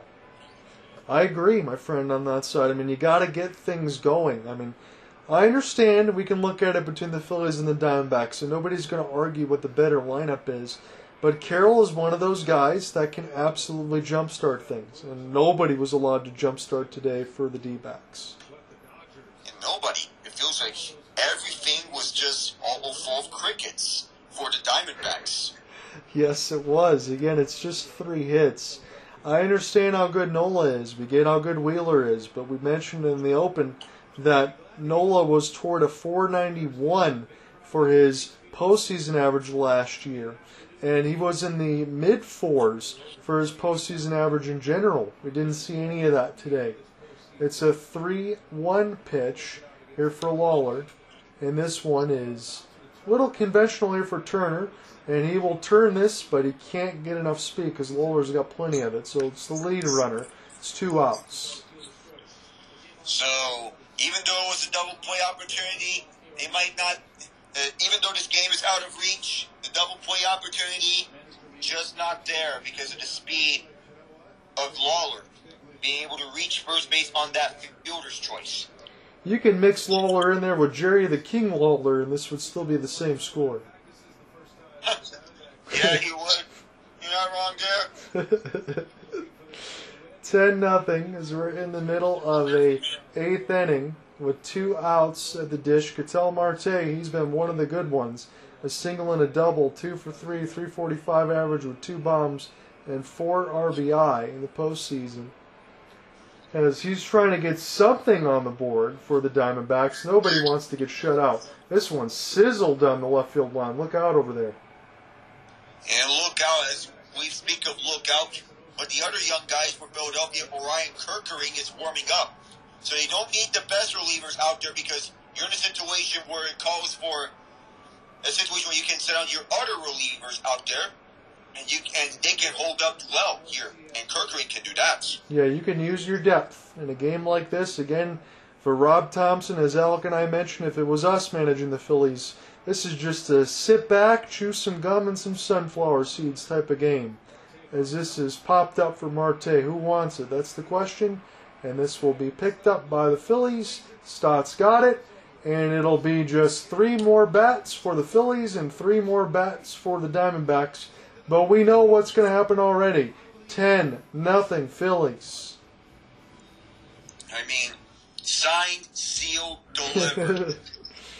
Yeah, what do they say? Sometimes they say, Mama said there'll be nights like this, and definitely one of those. I am keeping my eye on. Again, I wish I could do picture-in-picture, but I can't because we are covering this game technically, but I would like to see between Dallas and Vegas what's going to happen on that one. I'll have to keep my eyes on that. Aiden Hill in the goal crease. He's stopped 4 of 4. Jake Ottinger the same. That is a rematch of the Western Conference Finals. And you said it. The Devils and the Stars. That's what you like as far as the Stanley Cup Final, with the Stars just missing out. But these are 2 good teams. And who knows? Because Dallas with Matt Duchene, I really like that pickup in the offseason. And that was just a simple buyout for Jim Nill's squad. And that's going to continue to add more damage. At just 1 year and $3 million, that is a steal of steals, especially when you look at Duchene being 2 years removed from an 86-point season with the Nashville Predators. And even though he didn't hit that mark, he still had 50-something points last year. That's still a good production for a forward who has been really finding his stride wherever he goes, whether it be Colorado, Ottawa, Columbus, Nashville the latest, and now Dallas, on the line with Mason Marshman and Tyler Seguin. Yeah, absolutely. Again, I'm looking through the Vegas schedule. I mentioned a little bit in the earlier broadcast.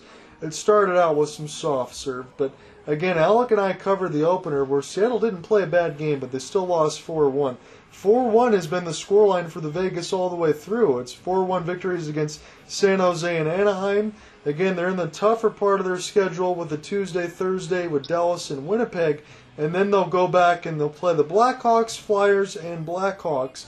So it's a real opportunity that Vegas, if I do my math correctly, out of 8 games, goes 7-1. There is definitely a real opportunity at the best for them in going 7-1 and going off to that hot start. Because of how they've been rolling, they can definitely fire at will, and they can impose said will on the other guys that they've been going up against. Yeah, and they can reintroduce Logan Thompson. They can. It's their 1B. Yeah, it's a luxury of situations to have for Vegas, so certainly expect them to lead the Pacific. Again, I can't believe going into it, as we talk about an opening night, that they would be an 8th favorite as far as lifting the cup. And again, back-to-backs are hard to do, but I don't think there's a better team in the league right now than Vegas, top to bottom, as far as everything else like that. No disrespect to New Jersey, but I'm still going to roll with Vegas on that side for the interim. But I definitely do agree with Alec on the Dallas side. They have a lot to offer, but it should be an easy start to the year for Vegas, and I continue that they're going to have smooth sailing. Would they get maybe 110 points something year? Probably not, but I don't think they're going to have too much trouble in the Pacific. Yeah, me neither. It's as good as it gets for Vegas over the Pacific side, because it's a real opportunity to defend their division. Yeah, it really is. And again, you have the best coach in the NHL, Bruce Cassidy. That I won't argue. That I think is blasphemous if anyone says otherwise. So Jake Cave, he is pinch hitting. It's 1-2. And Jake Cave, he gets a curveball at 77. Is this going to split the gap? And this is going to get past Thomas. And the damage won't end. How far is Cave going to go? He tries to go for third. He's out. He got a little greedy. I mean, sometimes you got to know when to stop at second. Sometimes you may need to know when going to third is not the best idea to go through. Or did he get him? Well, Rob Thomas has one more challenge. And they want to use that. Alec Thomas, even with his speed, he couldn't get there. And Jake Cave, to his credit, never stopped running. And do I see the tag in on a body part before? The first angle was not very good. The second one, oh, I don't know, Alec. That might have been late before the jersey. But they called him out. I think it was late. But either way, even if you use a challenge, it's not going to matter much. The game has already been decided here. It's 10-0. You're up comfortably, and the decision to use the challenge or not, and you may find yourself in a position where you may not need to use the challenge because it's already an out-of-hand game. Yes, it is, and Jake Cave kind of looked like me if I had one too many as he's robbing the third base line. I mean, he got some pats in the bag from his fellow teammates for his efforts. Not to say, I don't blame his teammates for getting a pass in the bats and get his confidence up. Yeah. Prepare for bigger situations if he were to go somewhere else. Yeah, it's Philadelphia. It's definitely a well-hit ball, and again, it's been a situation for the former Minnesota Twin, now turned Philadelphia Philly, Edmundo Sosa, former Cardinal. He's going to get a pinch hit at bat. Why not? He emptied the bench. Who wants it here? And late call off, but they are able to catch it in right field. And God forbid you don't want to drop another one of those. You don't, because dropping another one just going to get the floodgates right opening. I mean, getting over to where it feels like you're witnessing the Hoover Dam break, and that would not be a good scenario for residents of southern Nevada. But glad it's still holding up there. So I guess they're going to make us wait a little bit longer, as there's definitely been some cracks, but we're going to get a pitching change. I'm not really sure why in a 10-0 game, let's be completely honest. But this is just going to make the broadcast go another 5 minutes longer. It's 2 outs in the 8th, 10-0 Phillies. And let me get over back to the NHL. Keep in mind the Hurricanes are playing tonight without Sebastian Aho, and it's still a 1-1 game against San Jose. Is there any injury concerns there, or is it just a day off? Let me check once again. But with how I'm seeing with Aho, he is out of an upper body injury. Oh, man. So hopefully it's nothing too crazy, because there's been a couple upper body injuries that I've seen across the league that some players will already miss extended time. I did talk about Tanev, but I know that there was one other one that I saw that went across the NHL Tonight Tracker. I missed the name, but I saw someone else also going to miss about 4 to 6 weeks. Yeah, you mentioned Tanev with that hit to the head. And that looked nasty when we saw it on opening night from Brett Howden. And then we mentioned about Kirby Dach with that ACL and MCL tears. Absolutely brutal for him. He's been really turning it around with Montreal. And to see him go out like this is heartbreaking and gut-wrenching. Yes, it is. I'm looking at the injury reports by team just to try to see if I can pick up on anything else. Again, we talked about in the opening day for Jack Quinn. He's going to miss some extended time for the Sabres, but they shouldn't have too much problem as far as their offense. Again, Ryan Suzuki going to miss some time for Carolina as well. So you got Svechnikov that Alec mentioned, and Suzuki. And then Colton Dock, as you mentioned, for several weeks. Landeskog is done for the rest of the year again. It's the second straight year, as he never even got a chance to get started. I kind of wonder, my friend, if Landeskog is going to suit back up in the NHL. I wonder because the last time we saw him, he was lifting the cup with his Colorado Avalanche. Yes. That was the last time we saw Landeskog in an Avalanche uniform. And you'd wonder if this is a legitimate question about him ever playing a game for them ever again, especially given the potential cap crunch that's going to come next summer. Broken Bappe said, and that's a great jumping catch. As that ends the 8th, I wish I had more to say about that, but in a 10-run game, that's all we can wonder. Santa Claus in the building, I guess. We got everybody out there. I mean, Santa Claus, Easter Bunny, Jack Frost. I mean, the Guardians from the North Pole, everyone from there. Get them all out because Christmas has come early for Phillies fans tonight. Yes, it definitely has. I saw this on the Ottawa side. I know he's an Oxford, Michigan native, not too far from where I'm at now. But Josh Norris is still out for Ottawa. But I heard that he may come back at the end of the month. That would be huge for the Senators because they need him to be a fixture long-term in this lineup. Remember, the whole situation with Shane Pinto and his holdout, the contract status, we'd wonder if he's going to be signing a new contract with them or if it's going to be another Alex Formenton situation. Am I wrong to say, and I know it's a while since we saw him, you could tell me honestly if I'm wrong, but is Josh Norris, he's a guy, I'm not going to say franchise player, but he's definitely someone that could fit in the first or second line. Well, he's definitely someone who can fit somewhere in those top six forward core. Okay. Have him up with Kachuk or Tarasenko or Giroux or Batterson. You cannot be wrong there, but Kachuk is... They've already formed a nice chemistry on a 1-2 punch with each other. Yeah. So that will get Norris down to second line. Yeah, that's a situation where you could have a little more luxury there. I agree. Because when I get a chance to watch Brady Kachuk, I understand how good Matthew Kachuk is, but the younger brother is pretty damn good in Ottawa. I mean, he's having a great year so far. Yeah, dating back to when he first came into this league, and he's only been going up from here through the years. Yes, he has. I see Steven Stamkos listed as day-to-day. Hopefully nothing is too crazy about that one. And as far as anything else, we did mention that Alec Martinez and White Claw, we don't expect them to be gone too long. Petrangelo was dinged up. He should only be day-to-day. And that is about it as far as anything else. So nothing major. And Orion Keckering, that is a hell of a name. 1-0, 3 on the ERA, 6 strikeouts and 2 walks in 3 innings. Again, it's a little bit of a soft toss situation, but just 3 outs left to get, and this game will be over. But it's felt like it's been over since the 3rd inning, maybe? And as early as that and as late as the 6th inning, with how you want to put it, John.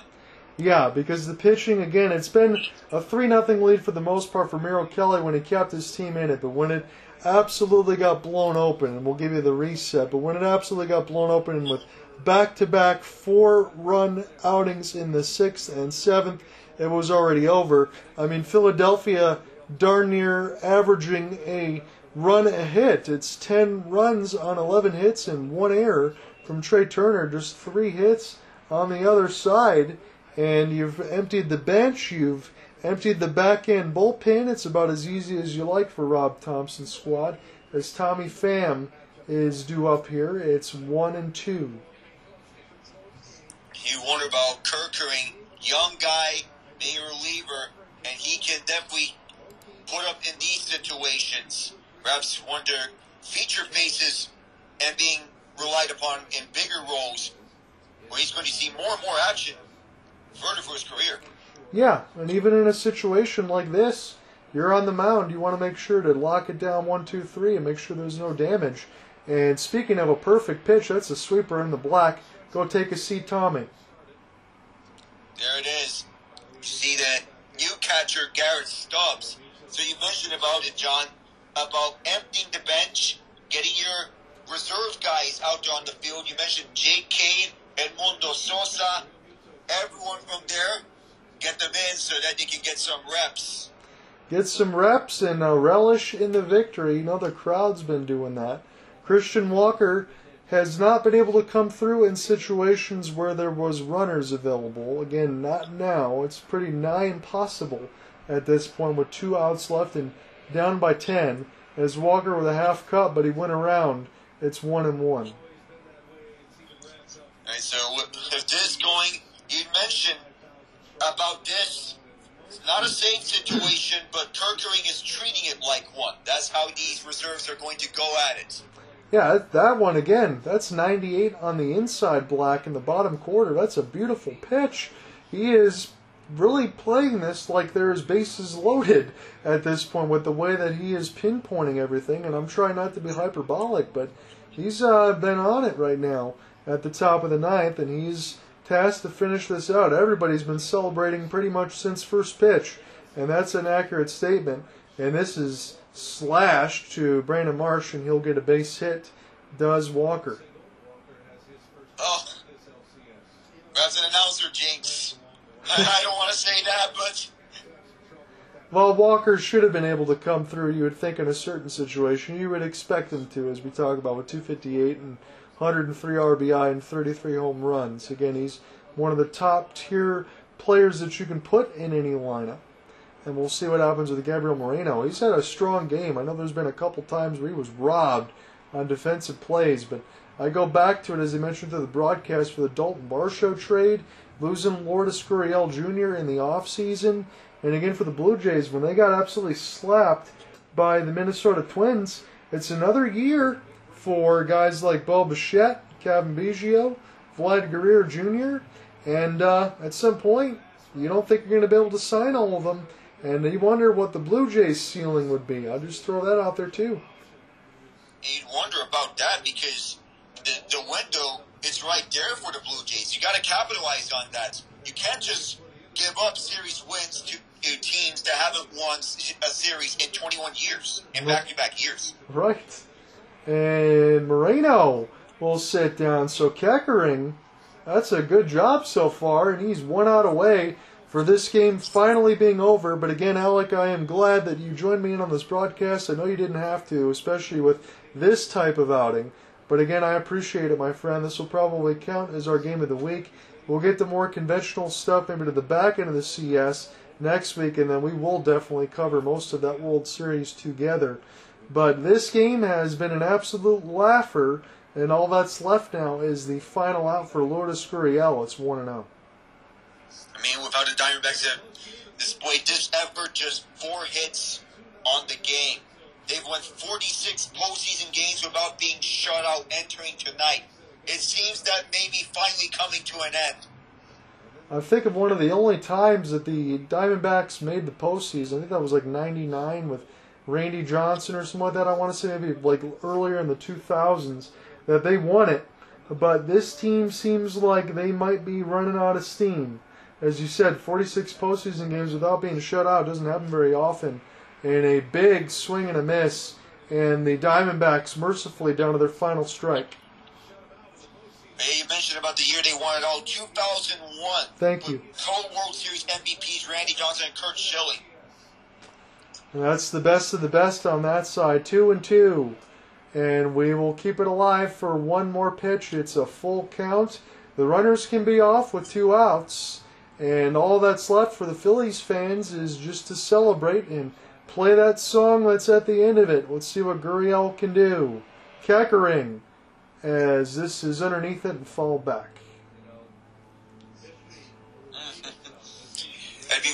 I'm looking back and forth between this game and the NHL slate because with everything happening tonight, I'm getting half my attention on this game and half my attention on the other 3 games. No doubt about it. You are smarter than I am as we're locking this one in. And it's 98. It's popped up down the first base line. It will stay foul. And we will do this for at least one more pitch. I have noticed that as soon as the postseason is gone on, we talk about pitch counts, engagements, and all that the games are supposed to be shorter. Well, right now it's a 3-hour, 13-minute broadcast, so this feels like a regular baseball game at this point, as things will slow down in the postseason as you would expect. We're waiting for another full count pitch for the third time. Everybody's got their phones out. Strike 3 called, and the Phillies absolutely obliterate the Diamondbacks. It's 10-0. They take a 2-0 series lead as they go to Chase Field for 3, but it might not even take that long. This was a beatdown of epic proportions. Oh, epic proportions may be an understatement of how this game was being played. Certainly, without Bryce Harper was getting robbed of a home run, you would expect the final result to be 12-1. With how the Diamondbacks almost got a home run as well. And then again, the Phillies, they've been firing left, right, center, everywhere. Yeah. You can point which direction, and you would not be wrong on where they would go. I mean, look at it. You got this loaded lineup at the Phillies between Bryce Harper, Trey Turner, Kyle Schwarber as well, and everyone played their part. It was just a complete team effort by the Phillies tonight, and it gives them more room to think about on who to send out onto the mound. Most likely Rangers Suarez for Game 3. And then again, Philadelphia, as it says on one of the signs, 6 wins to go. Again, I would give you some expanded post-game thoughts, but Alec just nailed the bullseye. The only thing that we can throw out there was Aaron Nola. For as good as Zach Wheeler was, Aaron Nola pretty much pitched a shutout for the time that he was out there. And, that's all that's left to say here. I'm glad that we were on the broadcast. Thank you for being here, my friend. And we'll see what goes forward here for Philadelphia. But I feel like they're halfway to the World Series already because they already officially are. And for Texas, we'll see if Houston can find a way. But it certainly feels like the Phillies and the Rangers will be the date, and when we get to that broadcast, I'm looking forward to it. Yeah, definitely looking forward to next week. Between whichever one of these 4 teams meet, there's most likely going to be Texas and Philadelphia by the looks of it. I can't wait to see what's in store.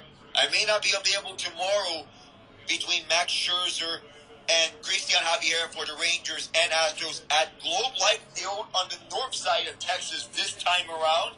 Even though I've only explored the Houston area, only been to the airport in Dallas, by the way. But perhaps a time to capitalize now if you're the Texas Rangers. Yeah, you have to, because time's running out on both of these squads. Thank you again, my friend. We'll do this again soon. For sure, John.